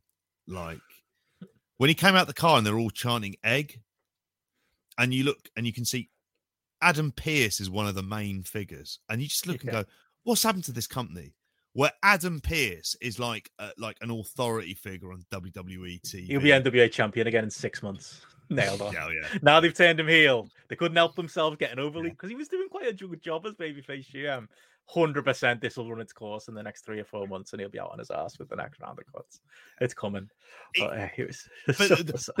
The MacGuffin of the film are these bloody eggs, these Fabergé eggs, and the last one is the fucking Cleopatra's egg or something like that to give to a billionaire at his daughter's birthday party. It's a load of bollocks, absolute shite. Just like a MacGuffin, which is just Ryan Reynolds taking the piss and Rock doing Rock style things. Well, speaking of The Rock, that was the entire point. That it was like. Vince was like, "Oh, I got this gift from The Rock. Oh, what a great man!" And they this was part of the overall presentation, which I know you want to watch, Gareth, where they literally spent 4 hours. Like it was a love letter to The Rock. It was like, "Oh, remember when Rock debuted 25 years ago? We had all these highlights of Rock's career. Everyone's referencing him during the show. Vince has turned up to talk him up in a segment with Roman. Roman's hitting a rock bottom in the main event. They're building up the fact that that Hollywood Rock show debuting after the pay-per-view. It's a big celebration of 25 years of The Rock, and The Rock's just swerved them. The Rock gave more, and I've seen this point a few times. I think maybe Garrett Kidney made it first. Like the Rock gave more to Ken Shamrock and TNA Impact Wrestling than he did to WWE this year. At least he got in his garden in his tight t-shirt and cut a little promo for the lads at Impact. WWE, he just couldn't be asked. Like it's the so, same like, place that he promoted Joe Biden in, by the way, like the exact same fucking location. Oh, maybe he's just like he's keeping his distance. He's like, I'm going to run for president one day, so I want nothing to do with these fuckers. But it was so embarrassing. They were so pathetically like trying to be like, well, we know The Rock. It was like, we know The Rock. Yeah, The Rock is in our company. And meanwhile, The Rock doesn't give a fuck. It was like, yeah, it was awful. And he never was going to come, wasn't he? He was in Australia, wasn't he? Yeah, it was never happening. But I understand. Never happening. If you're one of those people who goes to, I mean, I don't know why you would fly out to Survivor Series. I know there are a lot of UK people out there, some journalists who I think got paid to be out there, but there were people who also made the trip of their own, volition. I wonder why you do that for red shirt, blue shirt pay-per-view. But if you went and with this heavy-handed stuff expected The Rock, considering the fact that pretty much all of The Rock's appearances over the last 15 years have been surprises where he comes out. Like that's another one where it's just kicked in the face for but we were just basically giving The Rock a virtual hand job for 4 hours. We weren't actually ever going to have him on the show. Oh, so embarrassing. And again, it's just that short-term thing as well, isn't it? It's just trying to get that kind of 1 week pop of a bit of thing of something like Rock related or something like that. I even saw stuff online today where people were like, "Oh, but he might be at Raw tomorrow," and you're just like, "He's not going to be at Raw tomorrow." It's just like seriously take a step back and look at things. And obviously, I didn't watch a second of the show. All I saw was the clips online. So I saw Vince getting out of his car with his egg and all the people clapping and cheering and all that. And I was thinking how, to my point earlier, how many of those people who are having to put them big smiles on their face and clap this man getting out of the car have just seen their best friend lose their job 3 days ago or something like that, and are there having to just perform ridiculous levels do a sweep on what percentage of them are going to be released by end of year. thinking that. I was going to say WrestleMania, but you know what? 31st of December, I reckon 50% gone. I was to say absolutely half. Absolutely half of every one of those people are gone. Yeah. And it is, just embarrassing. The whole thing was embarrassing. It was just acknowledge us, Dwayne, you know? Like, what a desperate show, mate. Who won now? Who won? Red or blue? Who won? Oh, the Temple of Food is now red. Although, you know, it should have been green all along to use the Red Dwarf reference. But it's ridiculous, isn't it? Like the whole show. It was there, it was on, but it's just I don't know what to say about it. Like there are little bits that I liked from it, but it almost feels like I'm kind of just predisposed not to like it. And when you've got this whole show built around a man who I know is not going to turn up, it just looks like, why are you doing this? There's still a part of them that like to spite their audience. They haven't learned that fundamental lesson. Yeah, I think what they should. I mean, you know, it's complete fool's errand to like second guess WWE because they don't care. Like they don't. It doesn't matter. None of it matters. If I was them though, the only notes I've got from the next time around in the Barclays Centre. Yeah, I would. You would like to think some of those people are going to go, "Fuck this! I'm not going to this anymore. I've had enough." But all you have to do is put Roman and Big E on first. And then, you know, like I don't think anyone expects the Rock cut to come out in segment 1 and close with Charlotte and Sasha, who they opened with. Like easy switch, done. If you have any respect or forethought for your audience, because that was the thing, you know, like after the show, they had that Hollywood Rock documentary on where they talk about like you know, the whole period where they turned Rock heel after the Hogan match, and it was a dead interesting documentary because they got Bruce Pritchard sat there. Because it's 20 years ago, he can be like, yeah, you know, the Rock was starting to get booed. So you know what we did? We listened to the audience and we followed the audience and we came up with this great creative idea. I'm just watching it going, yeah, you can say that about anything that happened 20 years ago, but like you can't apply any of that logic to now.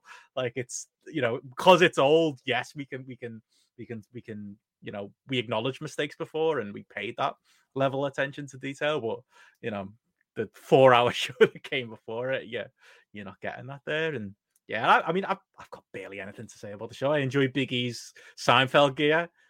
Bit nerdy, but you know, it was quite cool to see when I. Well, he is a bit nerdy, and he was doing another boxing introduction, I think, for Sean Porter at the weekend. Getting mainstream attention this week. Lost to Roman Reigns in the main event. Oh well, like I don't know. It's Roman Reigns, so you probably do want to put Roman over in that title versus title situation, but maybe just don't book the match. Maybe do. Yeah, Roman and the Usos versus the New Day. Maybe that'd be something interesting to do on a Survivor Series pay-per-view. But again, or maybe you just, I was going to say maybe you just have a series of storylines that have got, you know, so much depth behind them, or even a slight bit of depth that you don't even need to do red against blue because you've actually got feuds running throughout your promotion that mean something. I mean, like I didn't watch a second of this event. I was never going to watch a second of this event, like no matter what they put on it. But I was sitting back like yesterday and I was thinking Survivor Series, it used to be one of my favorite things, the team like environment. And I was like, I was literally looking back and I was thinking about like Survivor Series 1990, which was like the first one that I watched in like real time almost, that I hadn't, you know, I'd not gone back and watched on like previous videos and things. And like, again, like looking at the card, you had like teams that were made up by the fact that like Demolition were feuding with the Legion of Doom, Texas Tornado was feuding with Mr. Perfect, like fucking, you know, Hulk Hogan was feuding with Earthquake. You even had things like Nikolai Volkov was feuding with Sergeant Slaughter at the time. You had, you know, just Rhythm and Blues and the Hart Foundation. You had these feuds that were going on throughout the, you know, how many things did I mention there? 8, 9, maybe, kind of thing. Storylines that meant that they could put these teams together and they could put on an event that every single match felt like it mattered. Jake the Snake against Rick Martel's team. I think, you know, there was heat there. There was a reason for these matches to be happening, and you know, they were built over stories over a certain period of time. Can you imagine if they tried to now put together a Survivor Series where you had like 4 or 5, you know, 4 versus 4 teams, and it was like trying to create a justifiable reason why any of these people on either of the teams were against each other, other than the fact that I've got a red t-shirt and I've got a blue t-shirt, even though you were wearing a blue one last week and I was wearing a red one last week. Like it's like just in the draft. There's literally there's no depth to it. Whereas actually, if they could build some feuds that, like, you know, gave you a reason to want to see this person team up with this person and take on these people, it might actually be interesting. But no. Well, you will be pleased to know they didn't have they didn't play up. It's very weird. They didn't even play up a lot of the brand rivalry stuff as much as they have done in previous years. So there was no reason why they were taking each other on. Yeah, which was the weirdest thing in the world. So like they're really like, honestly to God, they did a bit like in the women's match. They had like the women on the SmackDown side in blue gear and the women on the Raw side, and the which Battle I Royale would prefer to the t-shirts. The Battle Royal and Pizza Battle Royale with just a. Oh yeah, there's just a big Domino's ad one. Oh, Pizza Hut, sorry. Yeah. And you're like, right, okay, this is why this exists, is you've paid them 100,000 whatever, and you're just going to throw a match onto the card with no meaning, so Omos can win. That was my fundamental thing when I walked away from it. Was just a complete lack of heat, because as Gareth says, there's no feuds being built here. Like there's one match there with a feud, and it was the opener, and that was the Charlotte Becky thing. Which is, you know, they had a good video in front of it as well. And I think, you know, the match itself was interesting, and it was kind of, I thought it was quite good. But at the same time, like, as I came out expecting to hate the finish, which I did, and I just again felt like kind of like just watching it going, this is why I'm so disaffected from the product. This is one of your big four tentpole pay-per-views, and I just thought, why is it they don't care about the elimination concept, other than they have those like brand supremacy ones, which doesn't mean anything because they're owned by the same fucking company, so like it doesn't mean anything at all. So there's no stakes to it. The one novelty it had with the elimination matches they've kind of done away with. It's no different to most other like pay-per-views, and it has been that way for a long time. So I kind of like when Gareth says, oh my God, it's like it's Survivor Series, I just kind of see a concept that over time has just become meaning less and less and less. And this show is completely skippable. Completely. Spent way too much time. I want to move on. I just don't care. Yeah. Did you have any individual thoughts on any of the matches? Like Charlotte Becky would be the one if you're going to go and watch something, because it's quite weird. It was worked in a different way, and that it actually was worked kind of like a grudge match. So it was a bit messy and a bit scrappy, but it kind of never stopped, and it was never dull at any point. I mean, 3.5 stars. I went 3.5 on it as well. Yeah, not going above that for it, but I thought that was the one thing. I mean, I hated the ending, like the ending kind of, and apparently they'd done it on another one of I think it was the Crown Jewel show with it as well. But like, I just thought they just can't do finishes. They struggle with that fundamental concept, I think, a lot of the time of finishes to matches without getting kind of overly cutesy with it the whole time. And, you know, a bit of shit talking gave it a kind of a bit of reality there as well. But I immediately felt, all right, this match over, I was like, oh, Christ, am I going to have to sit through the other 3.5 hours that are scheduled to go past on this fucking thing? And you'll be pleased that I just sort of gave up towards the end. Like, I kind of watched Roman Big E. That was all right. It never really got going. All right. Yeah, I it didn't feel like 5. Yeah, I wouldn't. Maybe 3.5. I'd never go higher than that. Like, it felt like it was just starting to get going, and it ended. Kind of my summation of that one. I did feel like it being non-title, and you know, it was already a clean sweep, pretty much. As far if you cared about the brand supremacy stuff, it just didn't feel like it really mattered, and it felt like a building full of people waiting for the Rock to turn up. And like I say, that rock bottom spot didn't really help. But it woke them all up, didn't it? Throwing each other out. Big E doing that spear through the ropes is always gonna grab me, and I do like a bit of Roman Reigns, but yeah, it didn't really get going for me. That was kind of the highlight, really, as far as in-ring match stuff goes. Yeah, outside of it, like the men's elimination match there were some bits in it that were good, but in the sense that a Survivor Series match can be, because you can have a lot of actions and kind of hide people out of it. But it's just looking at some of the characters and how kind of like people like it's not Baron Corbin, it's Happy Corbin, and you're like, what is this? Like, what is this character meant to be? Like, really? And I'll be like, oh no, he's having a bad run of form and now he's hit lucky, and it's like, okay, that's world championship material, isn't it? And that's building up your next fucking Flair. Like, it's like the other stuff on there, just like the Battle Royal was a Battle Royal, the tag match was a tag match. Shinsuke Nakamura, honestly, it's like a parody of someone just collecting the money at this point.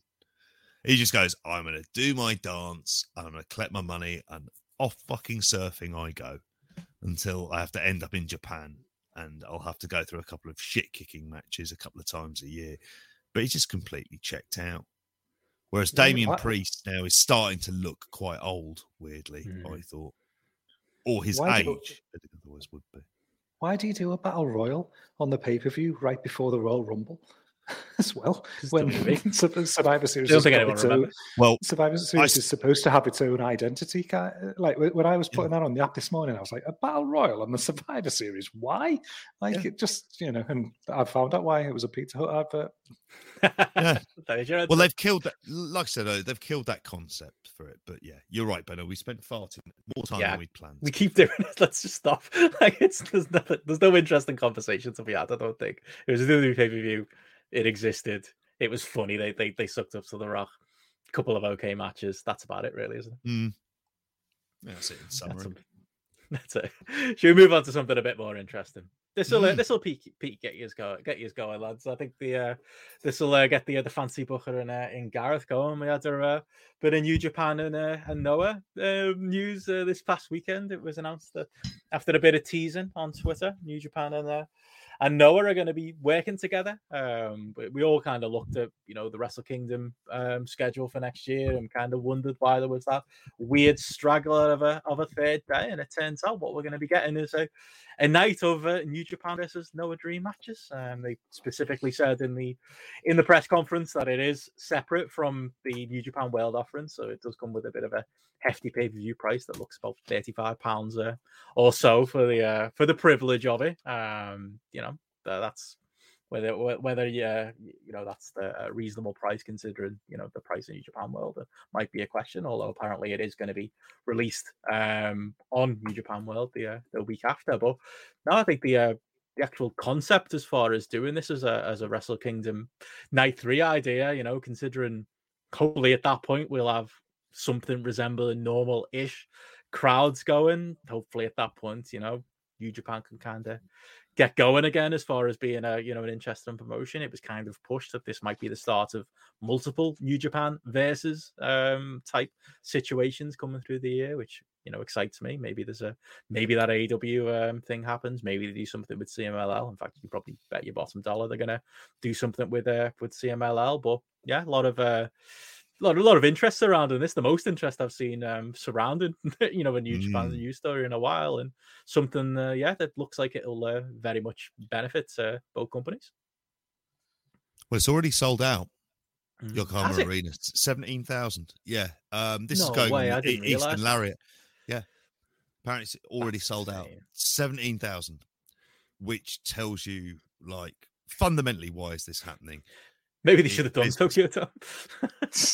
Well, but then they've already rinsed the market out. It's also the point where I think those two other Tokyo Dome shows really pale into insignificance into this, which, let's face it, it's like the real bit of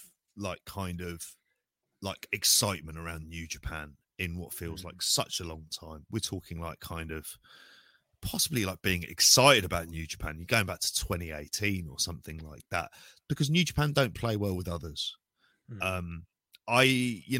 There's obviously history here. If you can remember that time that Bushiroad effectively were kind of funding Noah, and then they sent over Suzuki-gun, and then basically 30% of the Noah audience just dropped off because they absolutely hated it. It was being booked by Jado on it, yeah. For that.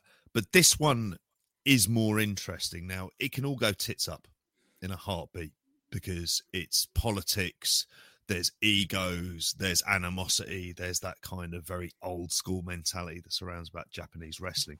But there's loads of interesting stuff because it feels like they're teasing a load of singles matches. That's the way the press conference was set up. That's the way the posters are set up. And if it's just a series of multi-man matches, then it doesn't mean anything. It's just a friendly game between two big clubs in like a sort of special venue. But it feels here we're going to get that. So then you're going to get the politics around the booking, the potential matches that they've kind of hinted at, whether it's Nakajima versus Shingo. You know, there's, you know, the likes of Kiyomiya, whether, it was Okada, but then at the press conference they were setting up it might be Tanahashi. It also feels like a Beamer testing out the pay-per-view waters because, like you say, like, you know, there's the kind of test of that. It's not on Fight as far as I'm aware, so they're doing it directly. Now, if they can get 50,000 for that, I know that seems like a big number, but I don't think that sounds particularly crazy given the interest this appears to have gotten here. And then that probably would lead on to a knock-on of subscriptions to Wrestle Universe. And I think JP Drive subs are going to be up.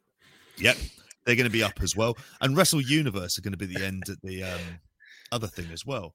So my fears are things like, you know, this is not the time for any weird Keiji Muto shit.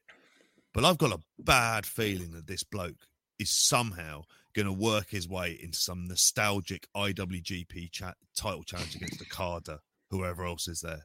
It's not beyond the realms of possibility, and the cunt will make it about him. That's why I didn't make my favourite wrestlers list. He would have been there in a heartbeat a couple of years ago. I'd have forgiven all the fucking, you know, all the other cowboy shit he gets up to. But he's genuinely pissed me off in the last sort of year and a bit. It's been quite amazing. It is notable, isn't it? You look at like the poster, it's Okada, Tanahashi, Shingo, and then Kaito Kiyomiya, who I was happy to see, Nakajima, and Muto on the north side. But Star Power, I suppose, you know, for the poster and stuff. But it does put Noah on their level. There is a psychological thing about this where it does kind of put them on their level. And Cyber Fight kind of, I don't like money-wise, they're very well backed. We've seen it with the production values and the investment they put into Wrestle Universe. So and New Japan, we've seen their attendances go to shit. They both need this, and they both need this to work. So if they're fucking grown-ups, there is a ton of money to be made. New Japan's biggest boom period is the UWFI feud and all the rest of it, which obviously was the precursor, you know, formed the template for the NWO feud and things like that.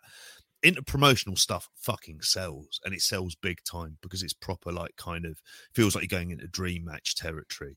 You know, God, I was thinking to myself, imagine Ishii versus Sugiura for the Never title. There is I know that's like the thing about it. If you do some singles matches, you've got every match would have a degree of interest to it. If they do it properly, like kind of a few multi-mans at the bottom and about 4 or 5 singles matches. Do that, and I swear to Christ, people will be happy if the matches deliver.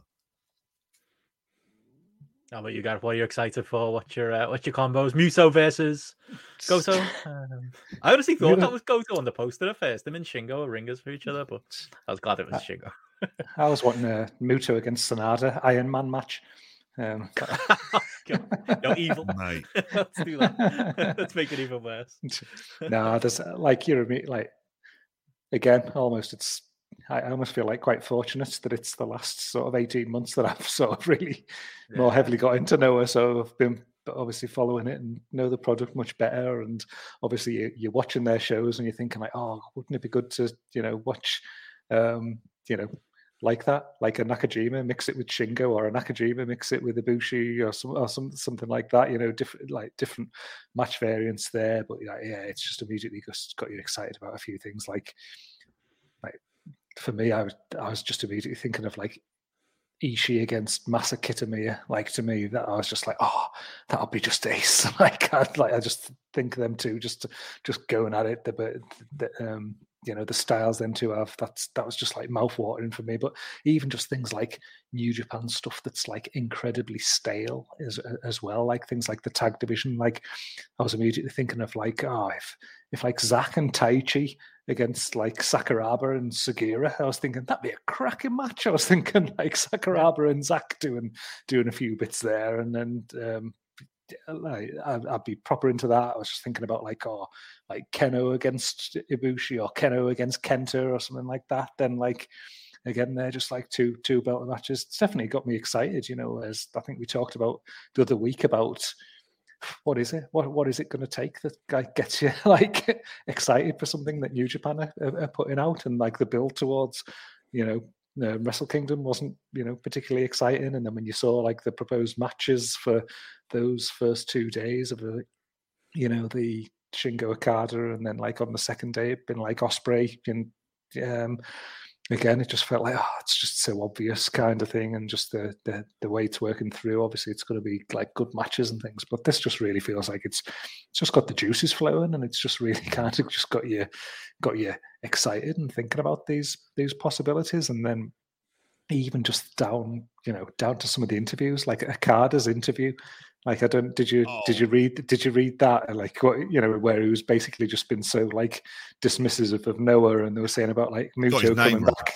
Yeah, it was like Muto coming back, and he's like, oh, did he? Like, oh, I didn't know, and stuff. Just like very, just like it was just so, just like, wow, it was just great stuff. That just thought, oh, here you go. There's like a nice bit of needle here that you're putting into the mix as well. So it didn't. From the off, it didn't feel like, oh, it's just going to be some nice little kind of, testimonial style event kind of thing where it's all just a bit like half-assed and things. You're actually like, no, they're putting a bit of juice behind this as well. So very eagerly anticipating this one. Do you remember the G1 final brawl when Nakajima was in the G1? And Marufuji was in it as well, I think. Yeah. And that brawl was fucking great. It was one of those times when the New Japan crowd got really heated. Like, they hated Noah. I remember them just like booing them vociferously, and it ended up with Nakajima and Shibata trading headbutts and just all out carnage. And he never went anywhere. Ultimately, well, good for Shibata, but yeah. Well, he did. He went somewhere very fucking dark for him. But like on the whole, like the angle itself just never went anywhere.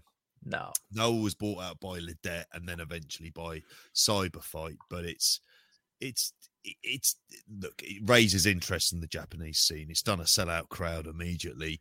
You like to think that money talks here, and that they realise that they need each other at this point in time. And if it means New Japan opening the doors, because I think the problem with New Japan is they always want the relationship on their terms.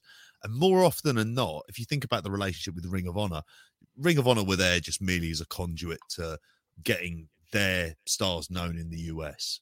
That's what it was. It was, and they fulfilled that. And things like Madison Square Gardens, they were just a means to an end.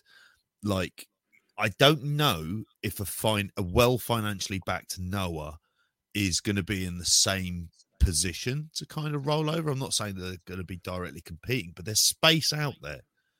And Noah, unfortunately, will shoot themselves in the foot. That's why I don't watch whole cards of theirs, because I know that there's bits of it will get me annoyed, like the main event tag. And you watch them and you're like, oh, for fuck's sakes, why is, Fujita and Muto going over? And it's not like any of these young guys who have a degree of talent and a bit of kind of freshness to them. But yeah, it's a fascinating thing. It could easily go wrong. This may be one and done. Don't be too surprised if that happens, or it might lead to something cool. You like to think from the posters and everything else, it's suggesting that. And the fact there's a bit of needle around there, because Taiji Ishimori lied to them. He just went, I'm retiring from wrestling and traveling the world, and then showed up in New Japan. It was Eastern Lariat today when listening to them reminded me of that story. I was like, oh yeah. Shithousery. Oh, proper shithousery, that one. So I also wondered as well, do we get Kenta versus Marufuji? As long as Marufuji was pissed he went to New Japan, wasn't he? There's money in that, isn't there? Yeah. There's money in that. They could do an invasion and have Kenta jump back, but let's hope they don't do that. Yeah, we do it properly.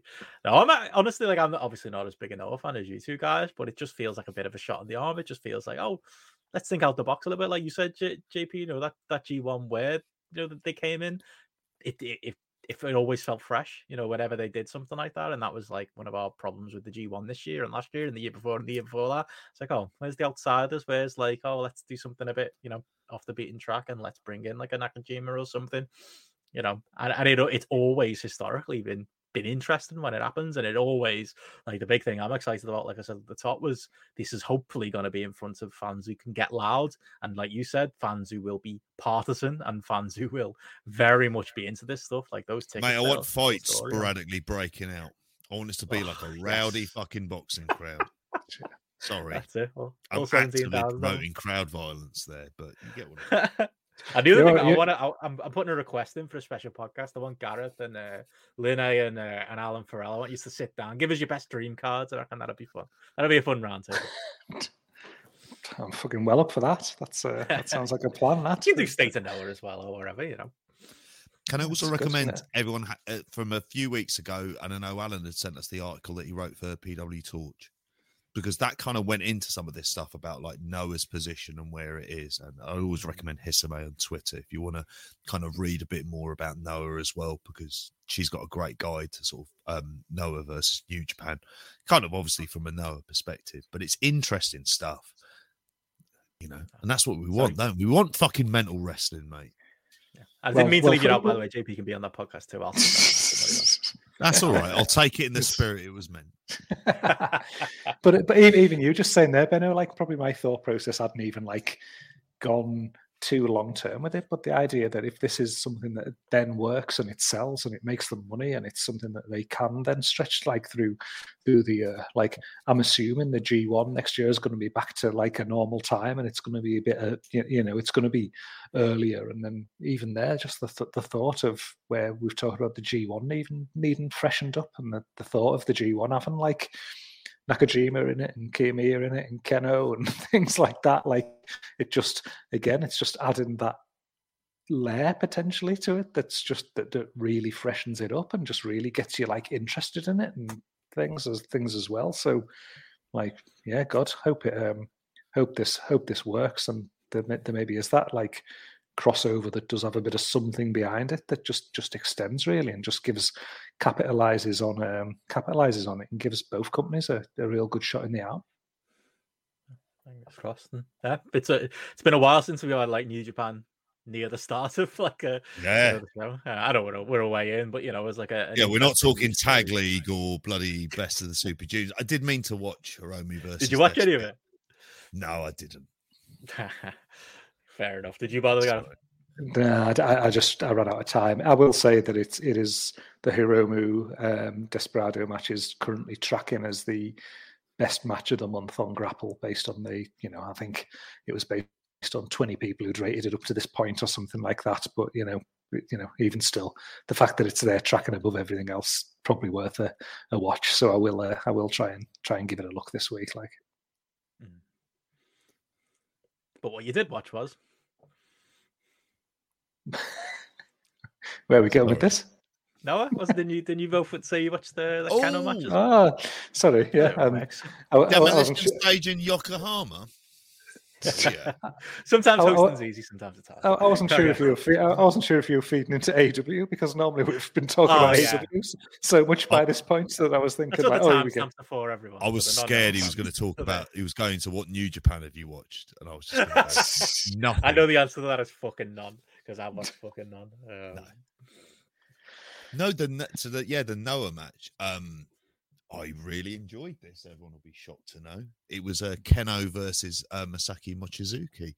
I know Gareth will probably be. You will have the play-by-play down there, but I mean, the short version is I went 4 stars on this. I thought this was like the prototypical 4-star match. My God, they leathered the shit out of each other, and it did follow the pattern of Keno against 50-year-old shit kickers. So, but I'm kind of fine with that. And Keno as a wrestler and as a character has grown on me. And I'm expecting big things from the because he won this and then immediately challenged Nakajima to the match that's this weekend on the 28th. And obviously their final at the N1 victory, I fucking loved that.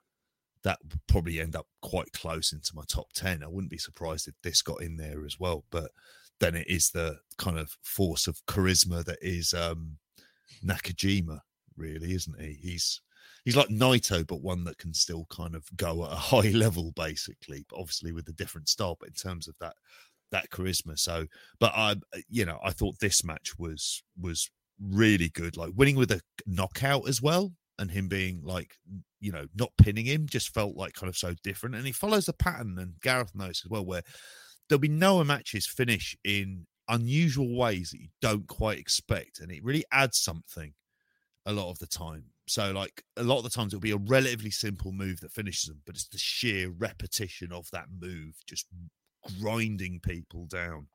But yeah, after this, when I saw them two confront, I went, that's going to be fucking nasty, that main event. And that's certainly a bit of Gareth, that one.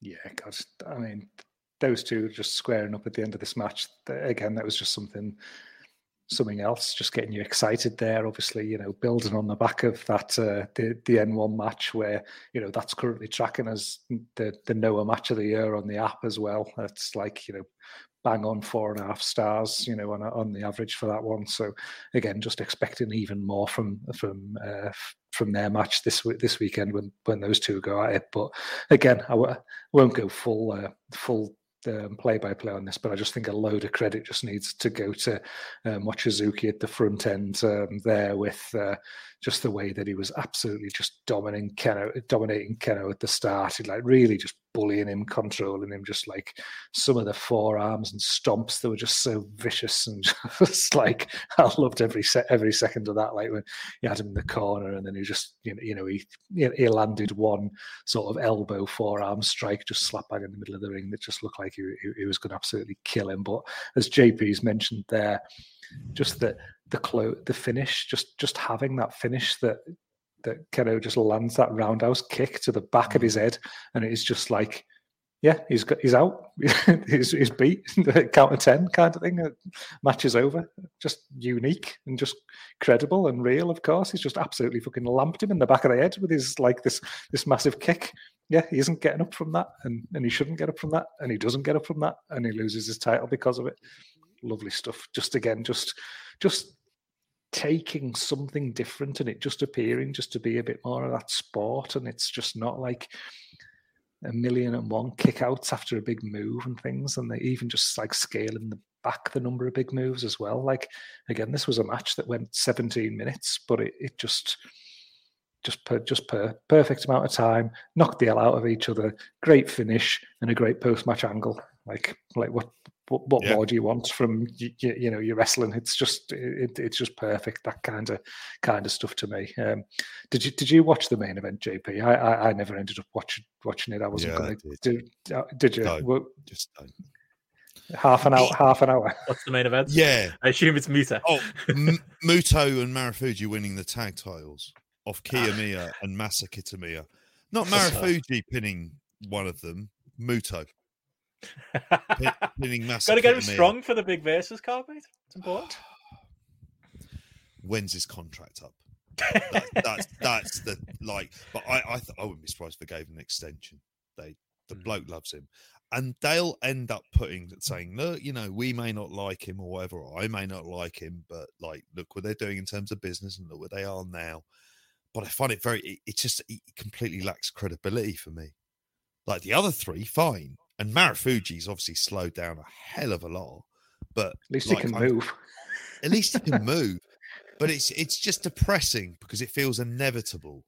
It's like you can't have a group of young lads just getting a belt and going with it for ages. They just know I can't do that, can they? So like I don't know. It was on. I watched it. I knew what I was getting myself into. I'm a glutton for punishment, but there's a curiosity value in going, are they really doing this? Oh yeah, they are. And that's the weird thing about Noah as well, is that it's kind of the really frustrating thing is if they did things in a way which felt like you really felt like people are being elevated by this, then you'd go along with it. But a lot of the times you don't feel like they're being elevated. It's not like Kiyomiya is going into any potential big match, and he's being setting up for a big match at this New Japan Noah thing. He feels like he's very much like the kind of public face and challenging Tanahashi and stuff like that. But there's always part of me thinks he's losing. that he's not going to get the big win, and like, you know, it's just kind of depressing if they put him in this dominant tag team and then split him and Kitamiya and they feud and the rest of it, and one of them goes for the title. It's like, that's kind of booking 101, and you'd love to see a bit of that, but instead every once in a while it's like, no, we've got to have a boy over 50 and he's got to be winning, and he's not even gonna, you're not even gonna really look strong in the finish. Well, speaking of that as well, the other match that I did watch on this card was the Yosuke Inamura match, because he's someone that I particularly like, and he's just a good fucking big lad who's just looks like he's, again, bags of potential. Looks like he's going to knock out of people. And again, he was coming back off his injury, but he was in there with Fujita, so he's in there with 51-year-old Fujita who can fucking barely move as well, and bring him back from injury, give him a good run and build him up. No. Power bombed and on his ass in under 10 minutes, 1, 2, 3. And you're just like, for fuck's sake, kind of thing. But, you just kind of have to hope their time will come, and this is all they're paying the dues, isn't it, kind of thing. Hopefully. That's where I'm certainly looking at it from this standpoint as well. But I've got no doubt in my mind that once Muto drops the tag belts, he'll be taking that national title off whoever's got it as well. So he'll have done all 3 belts in a short period of time, probably along the way. I think I'm kind of almost like trying to treat my Noah watching.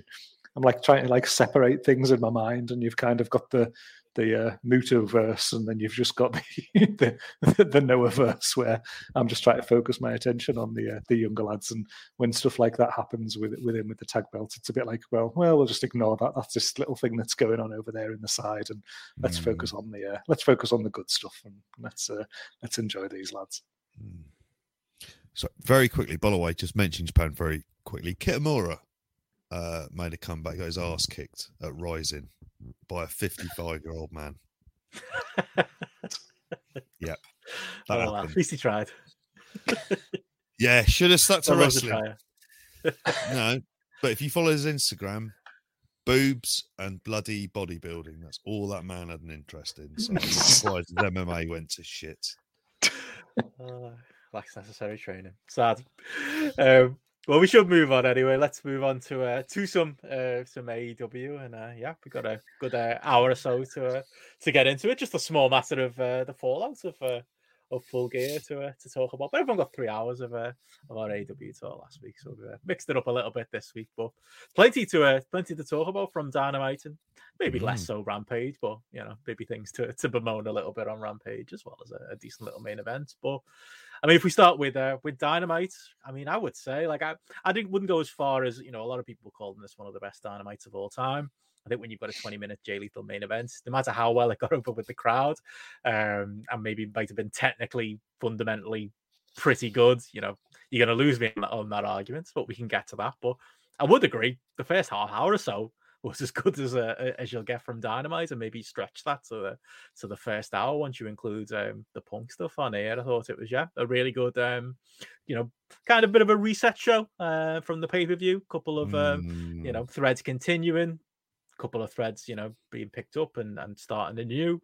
I thought it was a good example of one of those shows. I mean, we started out with the big Hangman Page celebration, interrupted by one Bryan Danielson. Quite interesting, lads. I thought they were, I don't think I go as far as some people saying this is an out-and-out Danielson heel turn. It feels to me like maybe a temporary measure, maybe them recognizing that Danielson being out there, being babyface Danielson, is not going to be good for newly babyface champion Hangman Page. And I think they've been quite clever about, it looks like laying out the story. He's got Cabana next week in Chicago, which I can't fucking wait for. But he's got, I think somebody mapped out a couple of the hometowns coming up of Dark Order guys are on the docket for AEW over the next few weeks. So I don't think they're gonna have a big challenge getting imbued into whenever the big title match is, whether it's the TBS debut or whether it's their Battle of the Belts special they've got the first week of January. But I think that's what this is for. But Danielson, as you guys would have seen, and in his Ring of Honor pomp, was kind of known for this, for leaning into the heel style a little bit, hamming it up a bit as he did there with Hangman Page, maybe going a bit far with the, shitting on the local town type stuff, and felt a little bit holiday camp in moments, but for me, it feels like a temporary thing, but entertaining, different, and feels like maybe Brian slotting into the role that maybe Moxley would have had, and I think this is a good little first view for Hangman Page. I love this. Like, what a great start to the show. What a great start to the Hangman title reign, that is like put into a situation like this, that he's going to be working with Bryan Danielson, who's obviously from an in-ring point of view, it's going to be great, but who also just, he's just such a pro that in a matter of minutes in this promo, he was just able to just turn that crowd and just, without it being a proper turn, he could just position this confrontation, this angle, exactly where it needed to be. And again, even just through saying, like you say, take the sort of the hokey hometown stuff away, but like the surprise and disappointment that he'll be facing Hangman, not Kenny, kind of thing.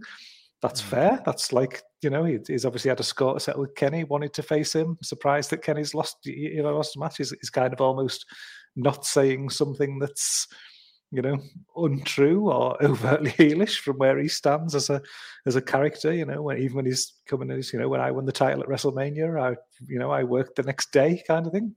True, kind of thing as well. It's very much that kind of, seeds of elements, grounded in the truth, and just spinning them and putting them in a position in a certain way in front of a certain crowd at a certain time, and you can, working to your advantage there, and obviously then just building up that level of hostility that it, literally got from like A to Z in a short period of time, from to where you had the running at Brian at the end, Hangman, and just that intense, close to brawl kind of thing at the end. It was just as far as just a short bit of TV business where you think how many, again, not to pull things back to WWE, but how many years we've had to sit and watch that opening half-hour monologue from somebody as they set something up that's going to be happening on the show that night or something like that. This was almost like the antithesis of that. It was something that had clear purpose, that was delivered very well, and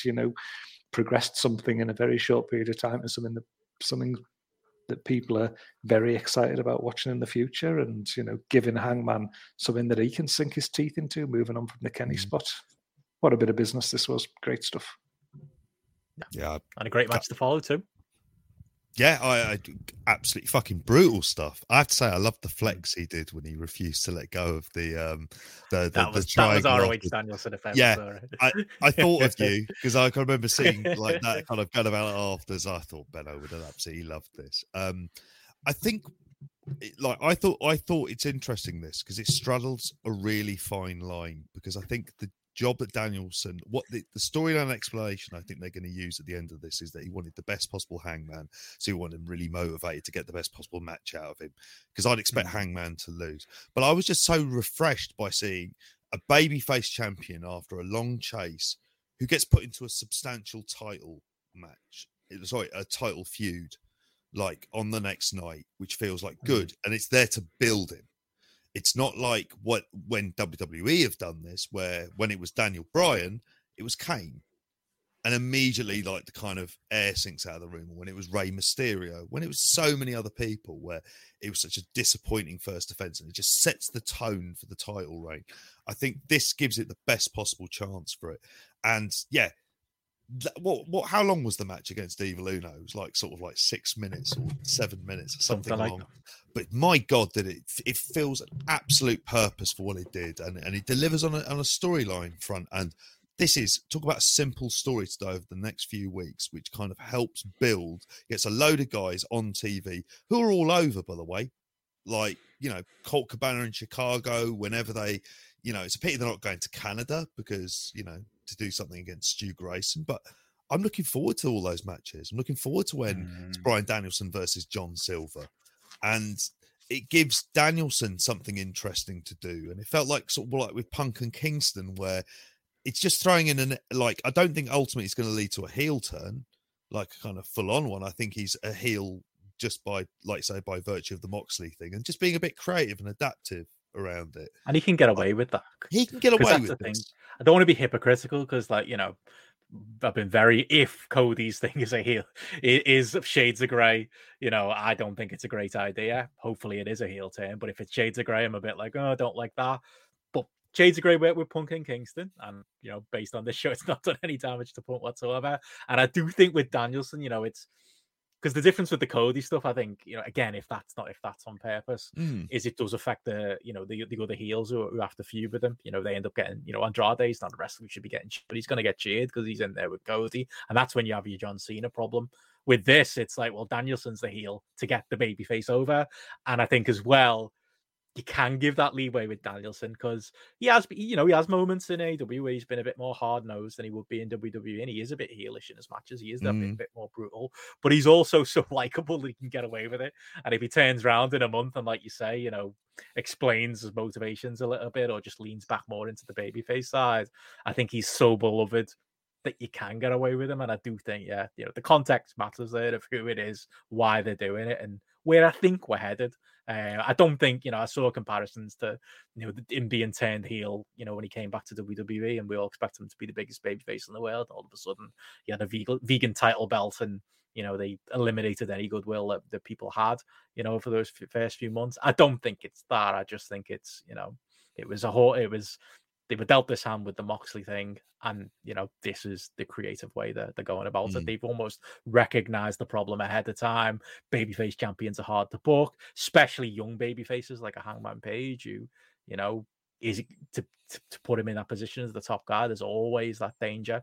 You know, you put him in there with a slightly more popular babyface, you know, he might struggle to win over certain quarters of your fan base. I just think it's smart in all ways, really. I think that is what makes this just that little bit different. He's an ass kicker, isn't he? Who knows he's good, and that's his, you know, and his personality. You know, I know I'll come out here and kick people's ass. And sometimes I'm going to say some things that's going to rub people up the wrong way, and like, and if that's another nice guy, then, like, sort of so be it, kind of thing. Like that's where it, you know, that's where it sort of felt like it stood, and it sort of positioned to me. It's a far cry from, like, nice guy has to be, you know, smiley shaking everybody's hands kind of thing, you know, that side of things. It just bleeds into the character more, and it just makes the brutality in his matches probably just stand up a little bit more even still, and probably allows him to just get a bit more brutal in some of the things that he does going forward as well. It just feels like a nice position for him to sit in, really, that he's a guy who's going to take no shit in pursuit of his personal goals, which, again, that's what wrestlers should be like as far as I'm concerned. As long as that's like, if you keep that as the fundamental core of the character, then whether or not they go heel, or, like, when they turn heel or babyface, as long as that's the central core of it, you're always going to believe in them. Eddie Kingston is the absolute case in point. His character is exactly the same, and he's had a successful heel run so far, and he's having a really successful babyface run. Same guy, same character. Yeah, and it works. I mean, talking the other big things on this show, we'll get into the weeds of everything that happened, but I suppose the other big, you know, we're talking about, you know, we're leading into Danielson versus Cabana next week, which is, you know, something me and you very much enjoy, Gareth. We've also got next week on this week on Dynamite in Chicago, Punk versus QT Marshall, but and I don't mind that as a match, to be honest. Punk's gonna fly through him, and, you know, I'll always love a Chicago card with them two wrestling on. Just give me Crazy Ace Steel in the opener, and I'll be fucking made up this Wednesday. I'm made up for that. But you'd imagine that Punk QT Marshall stuff is going to lead into shenanigans with what appears to be his next feud in MJF, which was set up on this night as well. And I thought this was a particular, you know, talk about new feuds being kicked off. You know, I will, you know, pour a little liquor or just be sad in general. It feels like maybe the Eddie feud is, let's say, it's on pause. I really hope we're going to circle back around to it, like we talked about in our pay-per-view review, you know, in a couple of months when we've all forgotten about it. Eddie blindsides Punk or something, because, you know, there was a dog collar match and a cage match and all kinds in that feud that I wanted to see. I wanted to see more promos, but I'm not going to complain too loudly that, you know, we've transitioned into Punk versus MJF, which is the feud we've all talked about, you know, kind of seeing as the ideal feud for Punk. He's got his teeth into something with Eddie Kingston. He's, you know, we've seen that no more Mr. Nice Guy kind of side of him come out of Punk through that Eddie feud, and what better way to get going it, you know, even further with that than the MJF feud. And segment was fantastic. Just, you know, MJF running down the crowd. You'd expect in this promo battle, and Punk just stands there and stares at him. And yeah, this is a feud I'm very excited to see, you know, where we go. I'm excited to go along with the ride. I'm excited to see if we do get shenanigans in the QT Marshall match next month. And yeah, I'm just excited for the promo battles to come. Give me months of this, and I'll be very happy with Punk. And I think this is the Punk where we want to see, Gareth. Yeah, I actually, as sad as it is to say, I actually clapped out loud in my living room at the point where Punk came down. Very used to it, yeah, in front of the TV. That was for Sarah, though. Anyway, as Punk came down, you're immediately, what's he going to say? What's he going to say? You're thinking in your head, and then the fact that, you know, he says nothing and turns, I was just like, oh, brilliant, just perfection. Whoever thought of that? Genius, you know. And then the way MJF sold it as well, just like, you know, just sort of, you know, looking back a bit confused and dumbfounded kind of thing, that somebody wasn't going to enter into some like verbal battle with him at that point as well. You know, again, he just played it perfect as well, and it was just, again, just goes to show, doesn't, you know, you don't need to say anything sometimes, and you know, something can work massively, because again, that was just short segment, and you know, in a nutshell, it had you going, all right, okay, this is where this is going, and yeah, I'm ready for this. I'm really ready for this. Yeah, if they're stretching this out for a long time, and I really hope they do, like there's a lot of juice you can do with this. You start small. And you just start slightly unexpected. Rather than going into a big promo battle, you have this first of all, and you just whet the appetite. And then next week, yeah, you have the shenanigans. And then you can kind of have your start to get into your promo battle stuff. And by God, the kind of fuel for the fire that MJF can use is great. And it's how Punk is going to respond to that stuff, isn't it? That's the kind of real fascination for me. How's he going to respond? Like, because obviously he's going to kind of know what's coming, but perhaps not exactly know what's coming there as well. I hope not, because you want that bit of, like, you want to see him say things to kind of really rile him up, because there's genuine things to say, and it's like the fascination is in there, but you need the MJF character to be pissed off enough to deliver this stuff in the brutal way you want him to do that. You're not going to get that on day one, so this was perfect. He's like MJF has given the us powder dry. MJF has given us that Ask Colt Cabana line that I was hoping Eddie Kingston would give us. Like, he's not going to be able to go one promo without referencing that. It's coming. Unless they follow my great fantasy book and I put on Twitter this week that, you know, Punk and Cabana, same show wrestling. What if, you know, you could see the Pinnacle attacking Cabana, forcing Punk to make the save, TFO reunion in the ring, Ace Steel jumps the guardrail, Benno's in floods of tears at home. I'll be fucking clapping this early if that happens. Probably unlikely, but you know, I'd love that to bleed into it. It's fucking nuts, though, isn't it? I don't know, mate. You're having a lot of your Ring of Honor 2005 fantasies come to life in 2021, so don't start ruling this stuff out. The Intona, yeah, we've got that in common.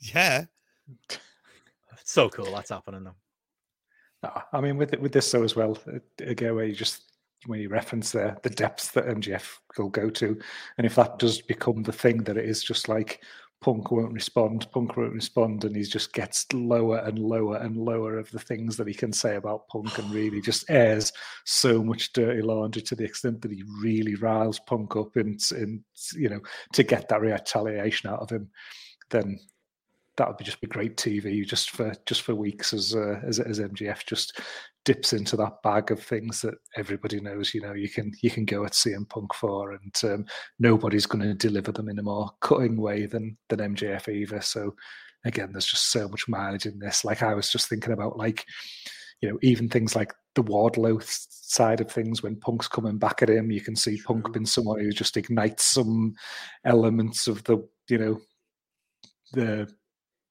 where MJF's put Wardlow in his place, and and things like that. Again, I think Punk will be a good person to just stoke a bit of fires that way, and just leave a few more seeds for the Wardlow eventual turn and things like that as well. I just think there's so many opportunities that this can just go into some great places. And I think when we talked about potential feuds for Punk, it was one of the ones that we were immediately like, yeah, Punk MJF's going to be great when that happens. And again, I'll repeatedly say this, Benno, you've been asking for him, something to get his teeth into.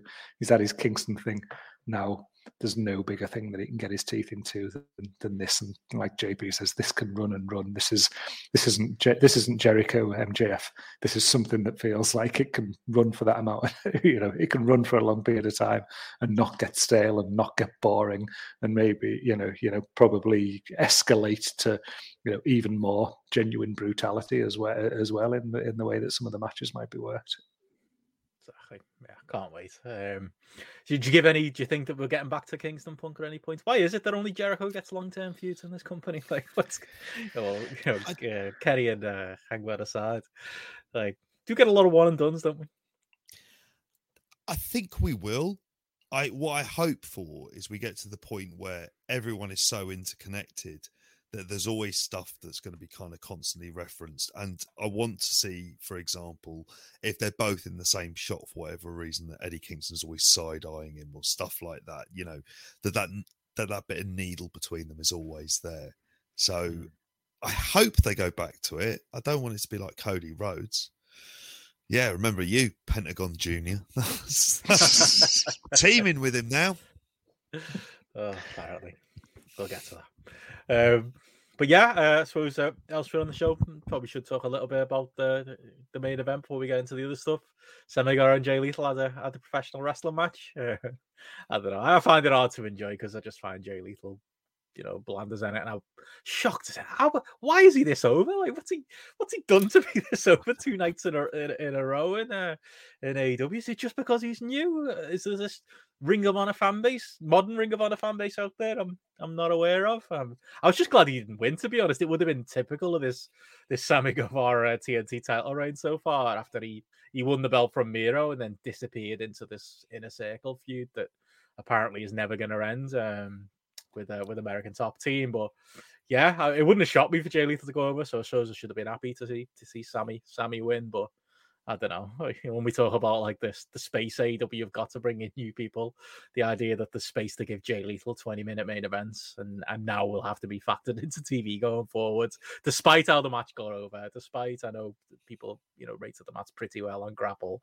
I couldn't motivate myself to have any real interest in it, both from I'm not interested in Jay Lethal point of view to the very real life stuff that surrounds Jay Lethal and his signing, which does seem like a one that has that been looked into properly by AEW. Like Punk was on the conference, not the conference call, the media Q&A after the pay-per-view, and I haven't seen it picked up by many people. And they asked him, "Oh, did you know Jay Lethal was coming in?" And he said no. Like, I mean, I'm not going to air it out to you, but there's a reason AJ Lee doesn't mention Jay Lethal at any point in her autobiography, despite the fact that he trained her and was a boyfriend for the majority of the early part of her career. But he wasn't happy. But obviously there's all the other stuff as well.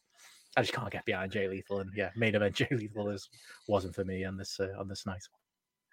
Well, fortunately, they positioned him as Jay Lethal, the bum, really, wasn't it? He was up against Sammy Guevara with really bad ribs going into the match. Someone who went through a fucking table and stuff like that, and he still couldn't beat him. So I just thought it was just like he was positioned as a bit lackluster anyway as the match went on. So he was they even leaned on the pomp and circumstance on his music as well, didn't they? As well, to get that pop and things like that. It didn't strike. I don't know, the way he was presented from that point in the match, it didn't strike me as like Jay Lethal's going to be a major player in AEW or anything like that. And I mean, obviously with all the the out of the ring side of things as well. If it's it's going to prove to be not popular with people in the back, and if they haven't done their due diligence and things like that, it's a bit of an own goal really by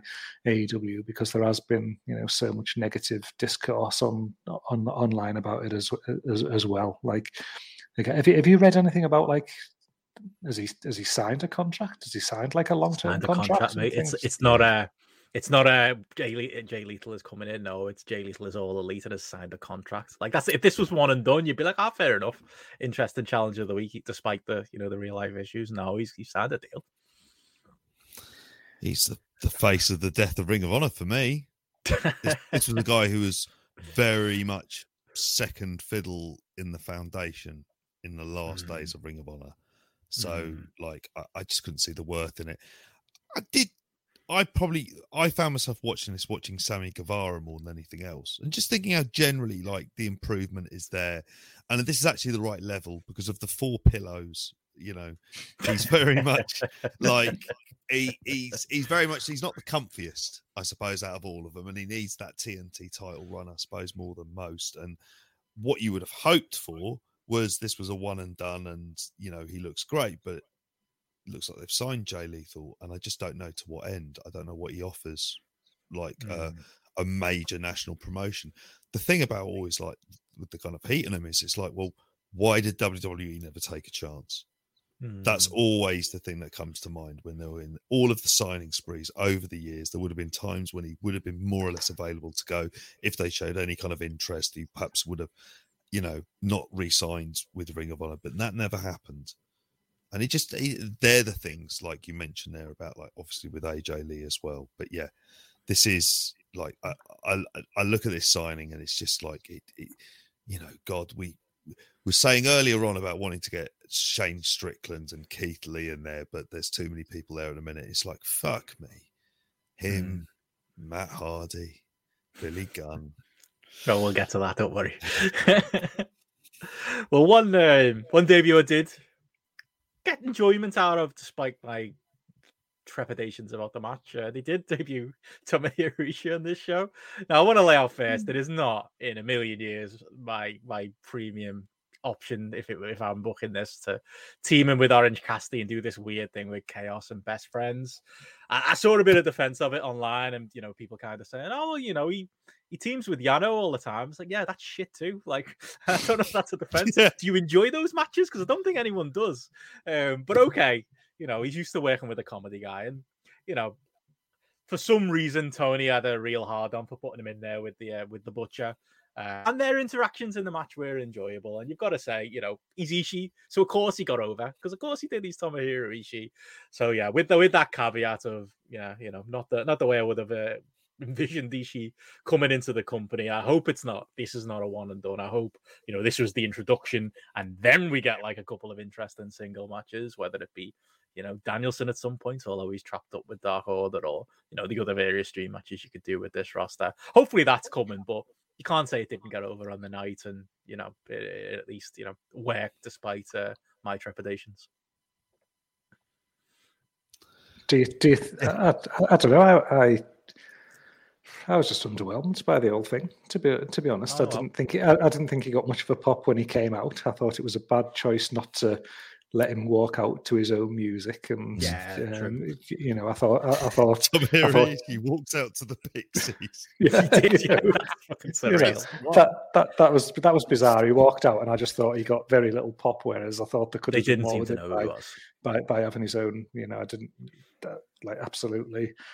The match itself was just like meh for me. Like, it just, I don't know. I just felt like it just felt very throwaway, and I just thought, this so much more could have been done with this, and it could have just been presented, in a much better way, and much better scenario and situation. But yeah, it was at the end. I just felt like, that was a bit of a waste of time kind of thing for me. I didn't come away with having too much positivity at all. The only thing I liked was that it almost just felt like a good old WCW days where you just randomly just get some New Japan person just appear like on a couple of WCW shows and then disappear forever and never be mentioned again, kind of thing. It was just if you've got things bleeding into your ROH fandom, this was another tick in the old WCW fandom box for me. Just a random New Japan guy on card.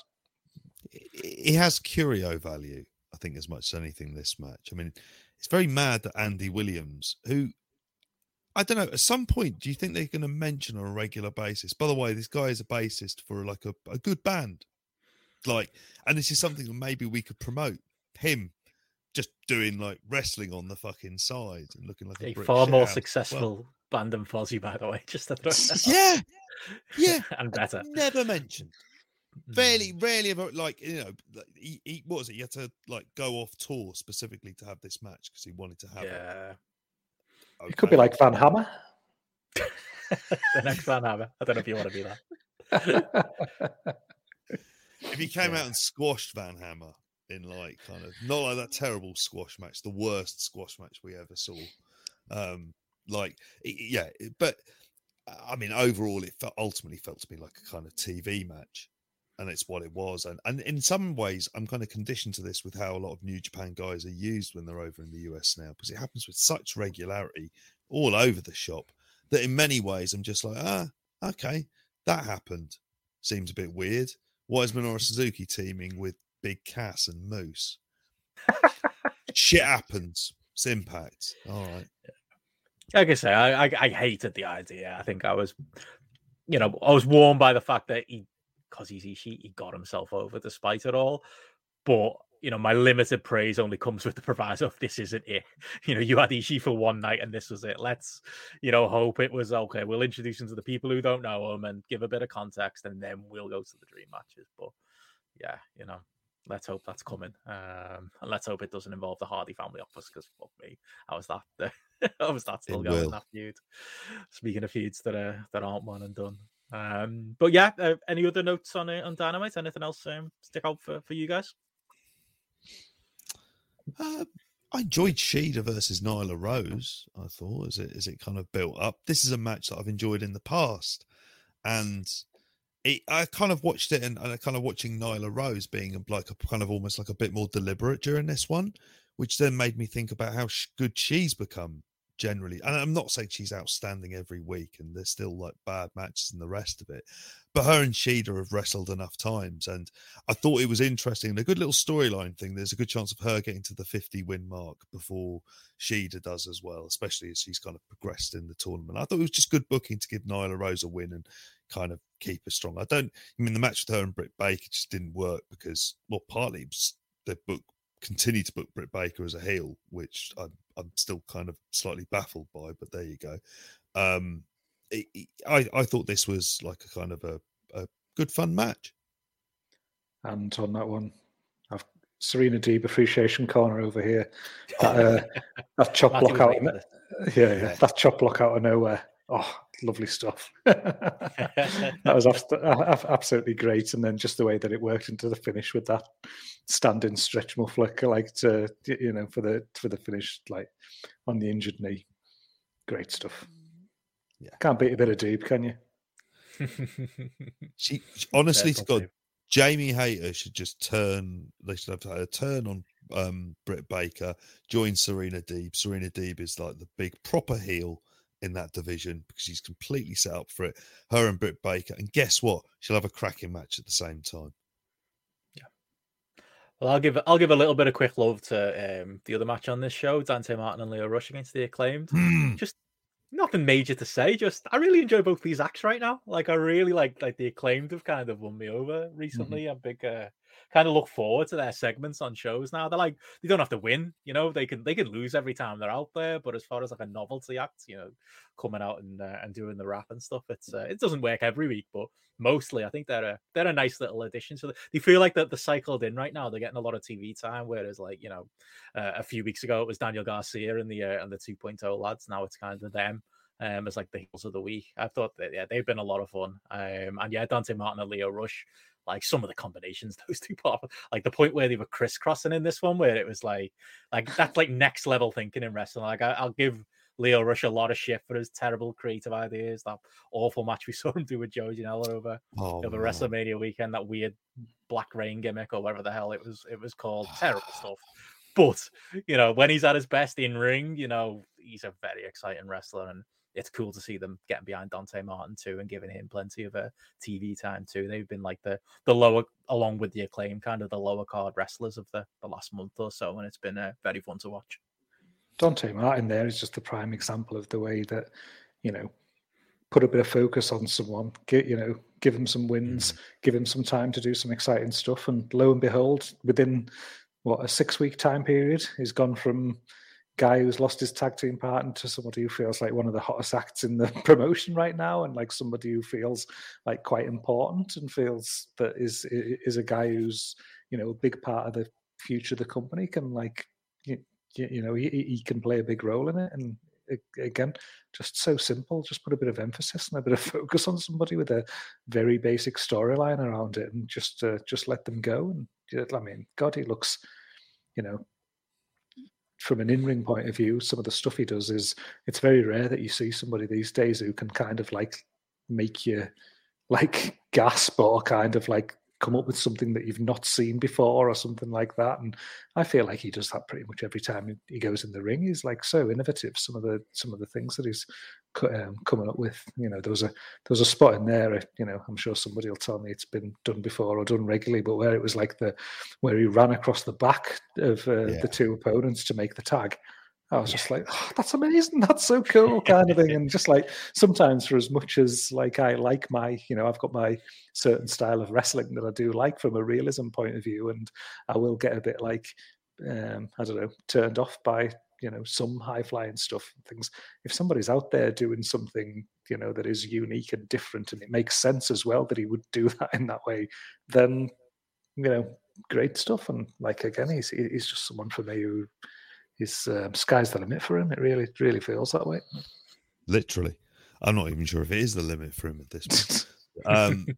Honestly, to God, it's the grace and control that he moves with. But my thought was, I want to see more of this tag team. Like, I think there's good stuff. I don't know when his brother's back, because that'll be an interesting dynamic to it. It's unfortunate for him, innit? Like, well, yeah. Like, he's really good as well. We've just like not seen him for months. Like at this point with Dante Martin, but he can do the Owen Hart. He can do the, you know, he can come back on the other side of the coin. You know, they can feud. Imagine the matches they'll have together. Fuck.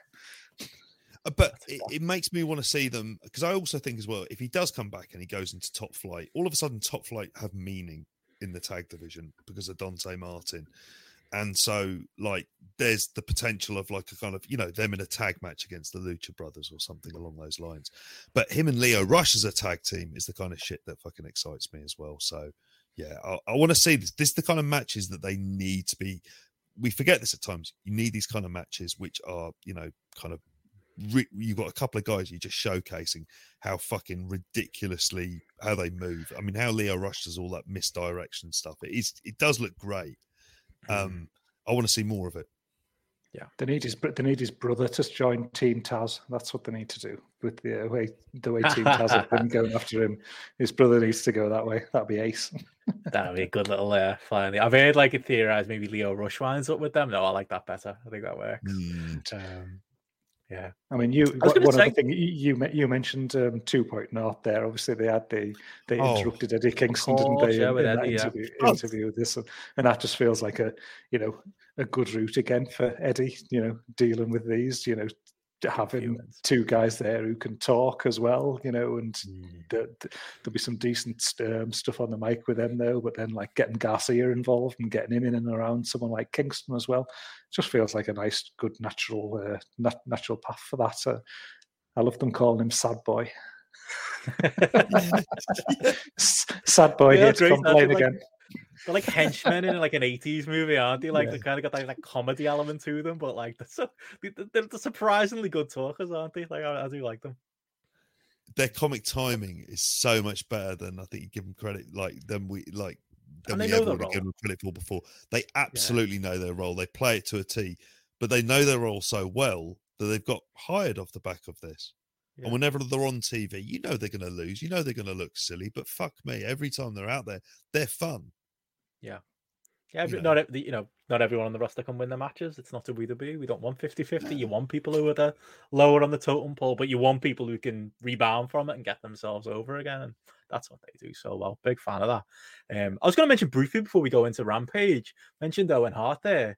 Like after Rampage, Tony Khan announced that December 15th, I think, at the Winter Is Coming show, which I really hope isn't Bray Wyatt's debut, by the way, that they are going to be unveiling what this Owen tournament is. What do you think it is?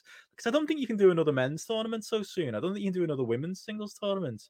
My little working theory on that is maybe tag tournaments. Maybe that's the reason, Bobby Fish is in, because they're hoping they'll get Kyle O'Reilly by the time they do this thing, presumably in January. Maybe they're thinking, maybe it'll be just a wild tournament where they bring in the fucking Briscoe brothers and Kevin Owens and Sami Zayn turn up, and fucking they bring in teams from all over the world or something and try and say to Owen Hart obviously was great singles wrestler, but had the tag runs as well. Maybe they use that as the in for I am suspicious they're waiting so long to do it that maybe they are waiting till when Owens or Kyle O'Reilly, whoever it is, becomes available. Maybe they're going to play a part in it. I'd love that, wacky tag. Bring in Jeff Jarrett as well. He was Owen Hart's tag team partner. He could slot in with somebody. Could be interesting. I don't know. Any theories on what we're headed towards? Could be like a World Cup. He worked in Mexico, he worked in Japan, worked in Britain, worked in Canada, obviously, and things. Could be quite nice. Frankie Sloan's time to shine. Be like that TNA World Cup when they brought in Frankie Sloan and Robbie Brookside and Dean Allmark. Robbie Dynamite. Robbie Dynamite, that was the other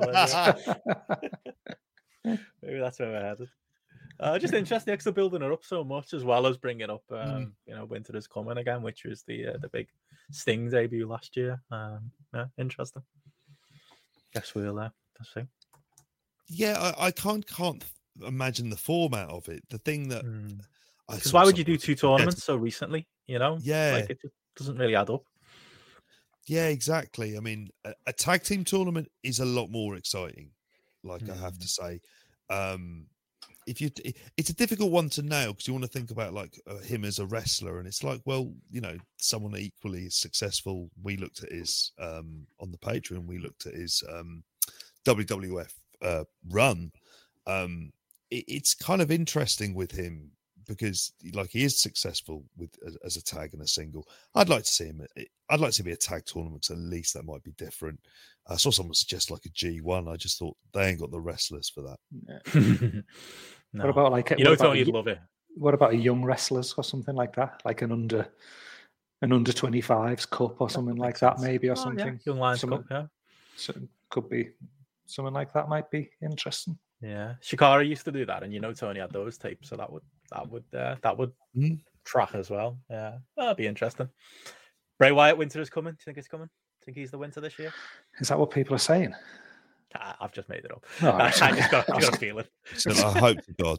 No, I don't think that. I honestly don't know. I don't think there is. Apparently, he's off to make a film, and I hope to Christ that's happening. Yeah, you can do that shit for a while. Then it probably means nothing. It's a bit like when they did WWE at the end of all of it. Yeah, they did Fight Fest, and they got going for years and years. So reusing a name is kind of within AEW's wheelhouse, isn't it? It's just it'll probably just be a show. I don't know. I just got that for you. Glacier's coming back. Yeah, I'll take that. Speaking of Chikara, they used him. Great actor, Ray Lloyd. They had a great bit in Chikara for years where every time there was a tournament where they did a trios tournament where the wrestler wouldn't show up, they'd be like, "Oh, coming out as mystery partner," and they'd just list off wrestlers who it was never going to be. It'd be like Hulk Hogan, or it'd be like Glacier, and Bryce would always go backstage and he's not here every time. And then 4 years after making the joke, they said Glacier one time, and then Glacier's music hit and he came out. So it's the best payoff to a really shit joke. He's been in AEW before, though. Could happen. Yes. Could happen. But anyway, moving on to Rampage. And yeah, in comparison to Dynamite, I wasn't so much feeling Rampage this week. I enjoyed the second half. I think the main event was a decent little tag match. not near the 5 stars of the 6-man from the pay-per-view, but pretty good. But I can't believe we haven't buried that yet. But first half of the show was especially weak, I thought, this week. Not into using Billy Gunn on TV. Not into Billy Gunn being the one who gets the kick out of the coffin drop. I know it. The one. The one Billy Gunn. Oh, there you go, Fitz. Yeah. I mean, kicking out that one too, though, as well. That's it all ties together.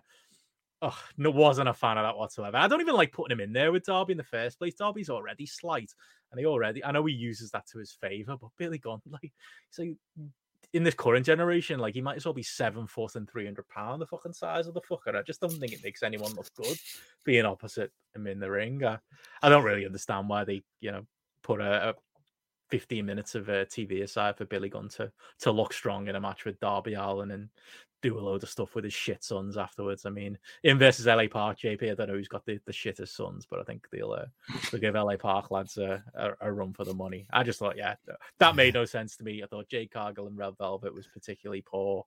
And I really didn't think much of this Rampage episode outside of the main event. Yeah, I struggled with this. I really Plus did. Jericho's in commentary. That's the other reason we're all struggling too. Oh, there is that. Yeah, there is that kind of side of it. Just watching this match kind of felt like if this had just been a kind of 4 minutes, Darby wins with a load of surprising with a load of kind of big moves, then I think it could have been quite fun. But it was Billy Gunn in 2021 having a match and looking strong over one of the guys who is again one of your 4 pillows. And he's taken a slash all over that pillow, hasn't he, in the middle of the night, you dirty get. So that's what people do. Billy Gunn would, wouldn't he? Just throwing that out there. He's a wrestler. True. God knows what else they'd have been up to. But no, it's just kind of felt like a waste of TV time as much as anything else. And then I sort of struggled to be enthused kind of from that point onwards. And the main event was kind of what I expected it to be, and it was fine. It was booked how I wanted it to be. But, Jade Cargill, Red Velvet, it was I just thought, okay. But again, I don't know. I kind of want Jade Cargill to progress. And I don't know. Maybe it's going to happen in the next round or whatever. But in some ways, I think they need to kind of start to pull the trigger on her if she is going to actually sort of mean anything. I think she has Thunder Rosa, doesn't she, in the semis? Is that right? Which again, that'll be an interesting one just to see what the dynamic. I think in that match will be quite interesting and see what Rosa gets out of her, or see the way she's even positioned against Thunder Rosa as well. That's kind of intriguing to me, because I think that's almost like a pivotal point in this tournament, really, for where probably this title goes, where Thunder Rosa goes, where Jade Cargill goes in terms of her development and how quickly they are pushing her and what goes with it. I think I'm quite intrigued by that match, but I mean, this one was just functional, wasn't it? I'm guessing Red Velvet must be training with her a lot, so that's why she's put in there to have this kind of, worked with her a few times, hasn't she? And put in there to have this kind of match with her. And they're on road to the top together, mate.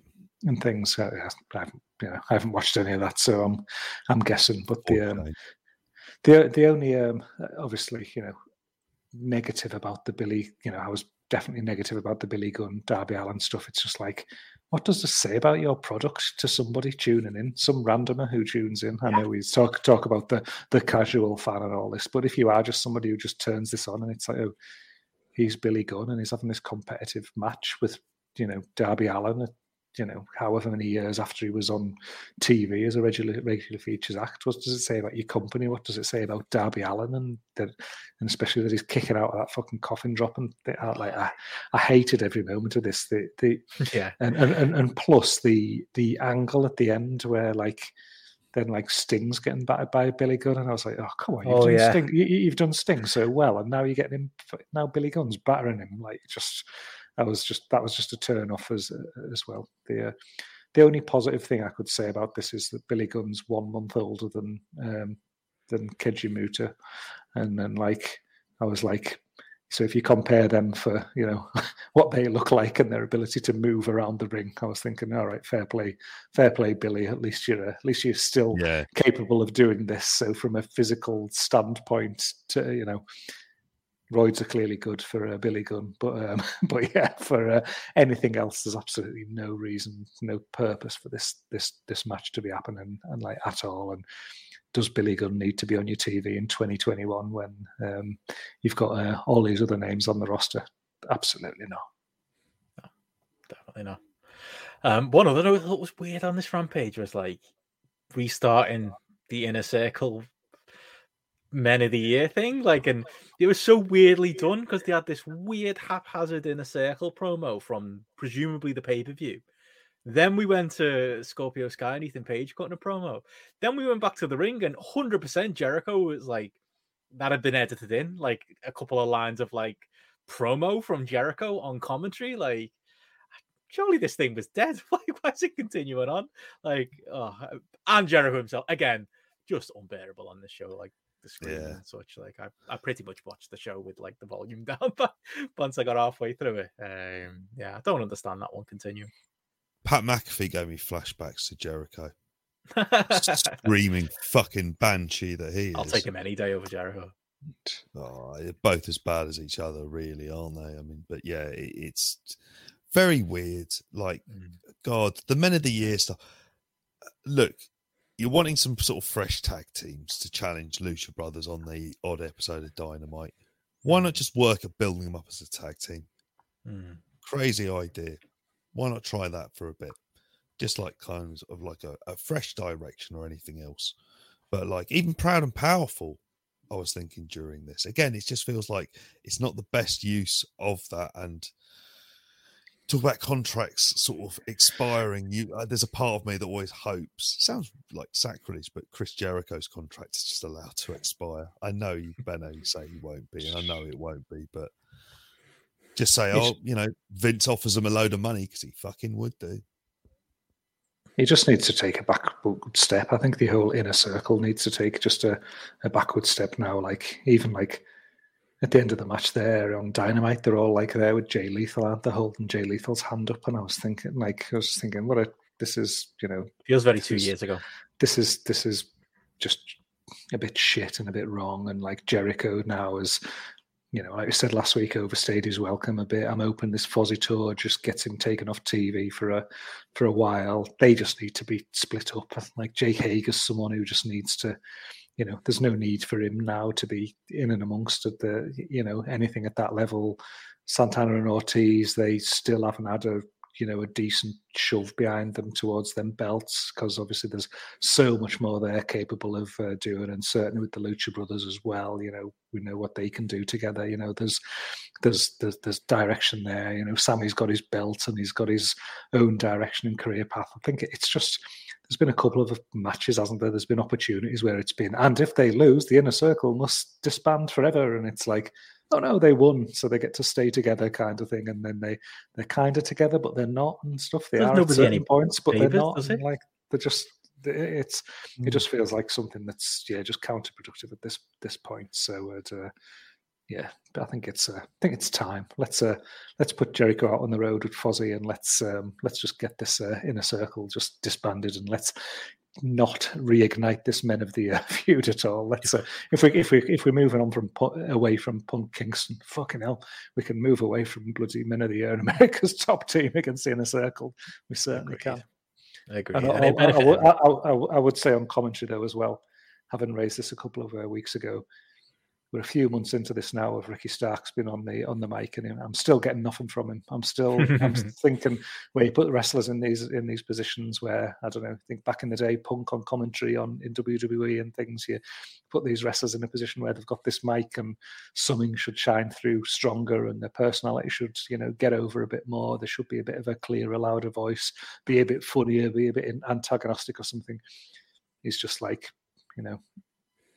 chat like Taz's small boy sat next to him or something like that, occasionally just piping up with the occasional phrase that's not that funny or not that, I don't understand why he's still there. Weird. Why is he there? Yeah. it's not like he's so good at it that it's like, oh, we got to make room for him. He's an active wrestler. Yeah. I feel like you've got to have a good reason to make an active wrestler be on your Is commentary it the every neck? week. There isn't a good reason. Is it? Is he still hurting? But then it's building up to a feud with him and Dante Martin. Yeah. Or at least some sort of match involving him. Because it's not like Hook's going to wrestle, is it? So. Well, we can hope. Been a year since he turned up on Dynamite. Still no match. One day. But I'll just say quickly, any thoughts on Cole and Fish versus Jungle Boy and Luchasaurus? It's a pretty good match, wasn't it? Pretty good tag. Yeah. Saved the show, really. Like, it was the most I think I most enjoyed on the show, but it felt like a skippable Rampage, and I want to be cautious of saying it because, like, you know, there are weeks like this where Rampage comes across as a B show, and then there's weeks like we had a couple in a row, didn't we, with the Kingston Punk stuff where it felt like the best show of the week. So I'm going to completely throw out Rampage as a concept, but there's a couple of weeks in a row where it has felt like probably get away with not watching this. Yeah, this one very much had that vibe to it, didn't it? Like, if you miss this one, you'd be fine. You wouldn't be missing out on it. But then, you know, next week it's Kingston Garcia. Is that right? Is that on Rampage? That's on Rampage, I think it is. And I look forward to that. And I think it's an hour of TV. And as a product, I think that's like, it's still generally well paced. Even if we don't like all of the matches and other stuff like that, there is at least that clear structure to it as well. It's just at the point where, dare I say it, they could do with another hour on top of it. Don't say that. Those weeks were rough when they've done that. No, not on Rampage, but just a separate hour on a TNT entity. Oh, I see. Yeah, maybe. I will say on the show, by the way, we did get, when we mentioned Punk earlier, there's a Punk's QT Marshall promo where for some reason he was slipping into his homicide impression. I don't know what was going on there, but okay. Fair enough. Strange. But yeah, not a hugely noteworthy show. No. Not so. Anything on star ratings, Gareth? And then you want to read book Meltzer or we talked about it on the weekend show already. People won't mind in JP's takes. One man's opinion versus everyone else, something like that. Exactly. You know, don't get mad at Meltzer. Use the Grapple app where there's hundreds of people's opinions consolidated into a nice, tight, easy average to get the true picture of what people are thinking. Because when you're giving 5 stars to some of the matches that he was given 5 stars to, as good as they were or not, yeah, I think you're in the realms now of parody, things aren't comparable. The scale's gone. You know, what's the point? Yeah, he's just doing it to it's caught publicity, isn't it? Now throw a stupid rating out there. Yeah. People talk about Meltzer, and you know, keeps things relevant and keeps a bit of noise. It's marketing, isn't it? It is, yeah. And I've been the first to dismiss. I got dragged into this conversation against my better judgment, because I have in the past said that, it's only Meltzer's opinion, it gets a bit crazy. But it's such an out there opinion, this one, that 6-man with the Bucks and the dinosaur doing a shooting star off the entranceway. Like, I just don't. It's one of them. It's like, what I don't understand is that, yes, we can say it's one man's opinion, but I do think a lot of the time, and we got into this a little bit, didn't we, JP, before the weekend show, that like the people who most loudly say that are also the people who want to hold Meltzer's opinion up as like this lofty, he's the man in this stuff. And I do that too. Like, I do see him as like, he's a bit of a tastemaker. He's, in this discourse, at the top of the tree type of thing. And you want to take his, his opinion with a bit of weight. And, if people want to give their opinion on his opinion, I think that should be fine too. But I do think, the Meltzer defense force sometimes I think go a bit far, because it's like, no, I mean, if we're going to hold his place in this world up to that high regard, then he should also be able to criticize him when, he's as out there as he is here. And it's like I said, it says everything for me that that he gave 5.5 stars to the main event wasn't even the controversial point. It was that it was 5 stars for that. It was, some of the inflated, 4 stars for that throwaway Cody tag. Just crazy. Well, as Liam put it on Friday, it felt like he was making up for having cheated away in San Jose with his New Japan mistress, isn't it? So, Yes. like, that, And he had a sort of- terrible time. He gave a lot of 4 stars out there. He must have hated that show. Like, well, the nothing went grass is by always that. greener, as Dave learned that night, isn't he? So, like, yeah, it's all very well in playing away, but yeah, it's just one of those things where, like, as a reviewer, it kind of ruins his I say ruins his credibility. I don't mean it in that way, but it just makes you look at it a bit differently. It does, because as I said before, it was he rated something, and then you went out and watched it because it was recommended, and he was as a very influential tastemaker. And yes, he's one person's opinion, but it's built on like 50 odd years knowledge of wrestling in kind of like forensic detail. So you kind of look at it, but it just makes like his star ratings kind of look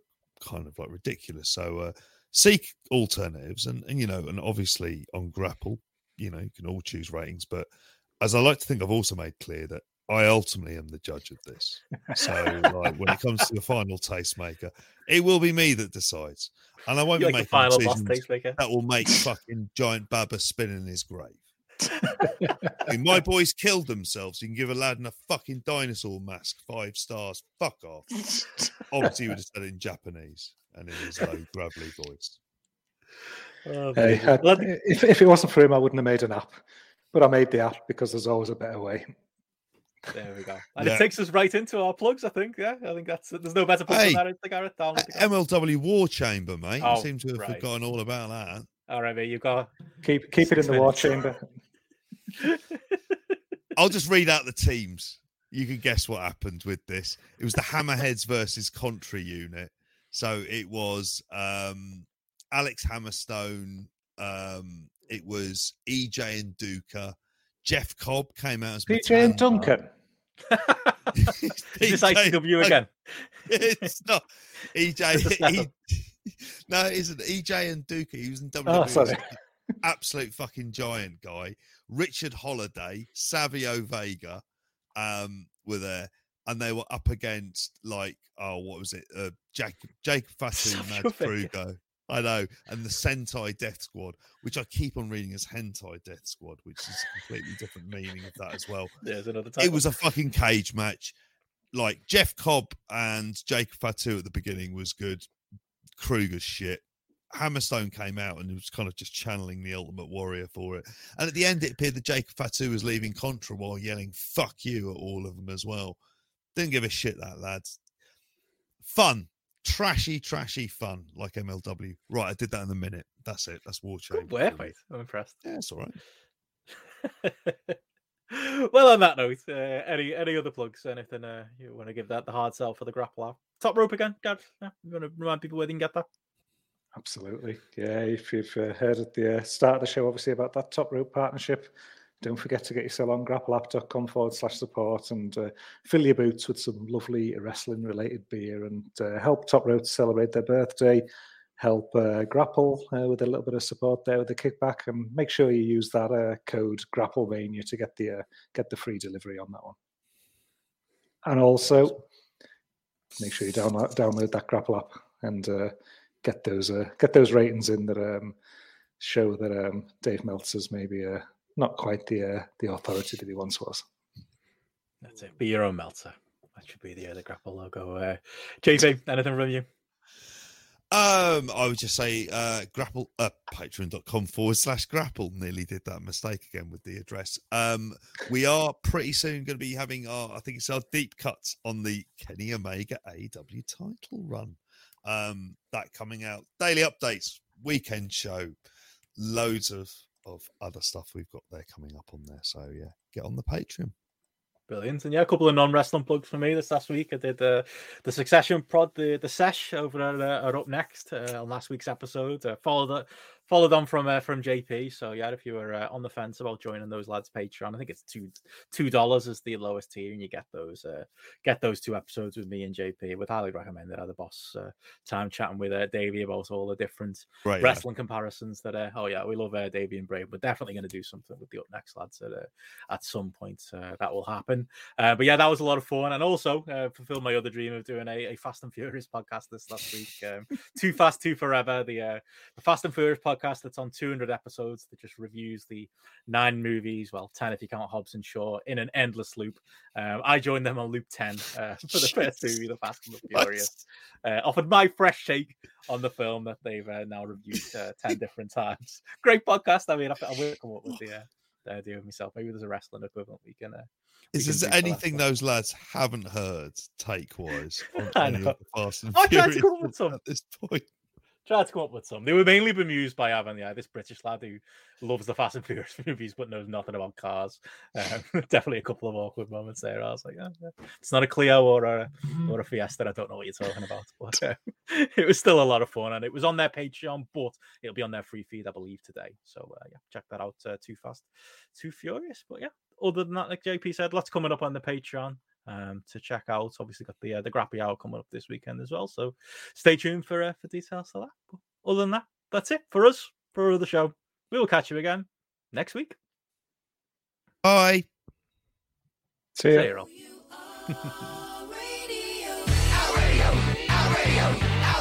rocks.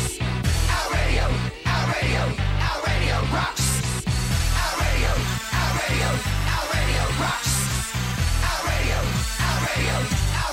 rocks. Video never killed the radio star. I'm tuned in at home and in my car 24/7, 7-11. There better be radio when I get to heaven. Luck to the frequency places we never see. You've got more pedigree than a Rolls Royce. Anytime you're my number one choice. Are you a person or simply a voice? We're gonna dance to the music you play. Anytime, night or day. We're gonna dance to what you play. Our radio rocks.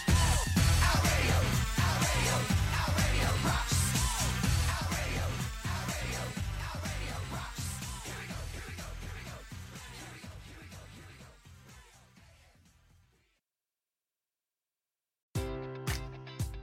Enjoy all your favorite sports like never before at BetMGM. Sign up using code CHAMPION and receive up to $1,500 back in bonus bets if you don't win your first bet. When you register with BetMGM, you'll get instant access to a variety of parlay selection features, live betting options, and the best daily promotions in the business. And with BetMGM at your fingertips, every play and every game matters more than ever. Remember to use code CHAMPION and receive up to $1,500 back in bonus bets if you don't win your first bet. Place your money line, prop, or parlay bets with the king of sportsbooks today. BetMGM and GameSense remind you to play responsibly. See BetMGM.com for terms. 21 plus only. Virginia only. New customer offer. Subject to eligibility requirements. Rewards are non-withdrawable bonus bets that expire in 7 days. Gambling problem? Call 1-800-GAMBLER. Promotional offer not available in Washington, D.C.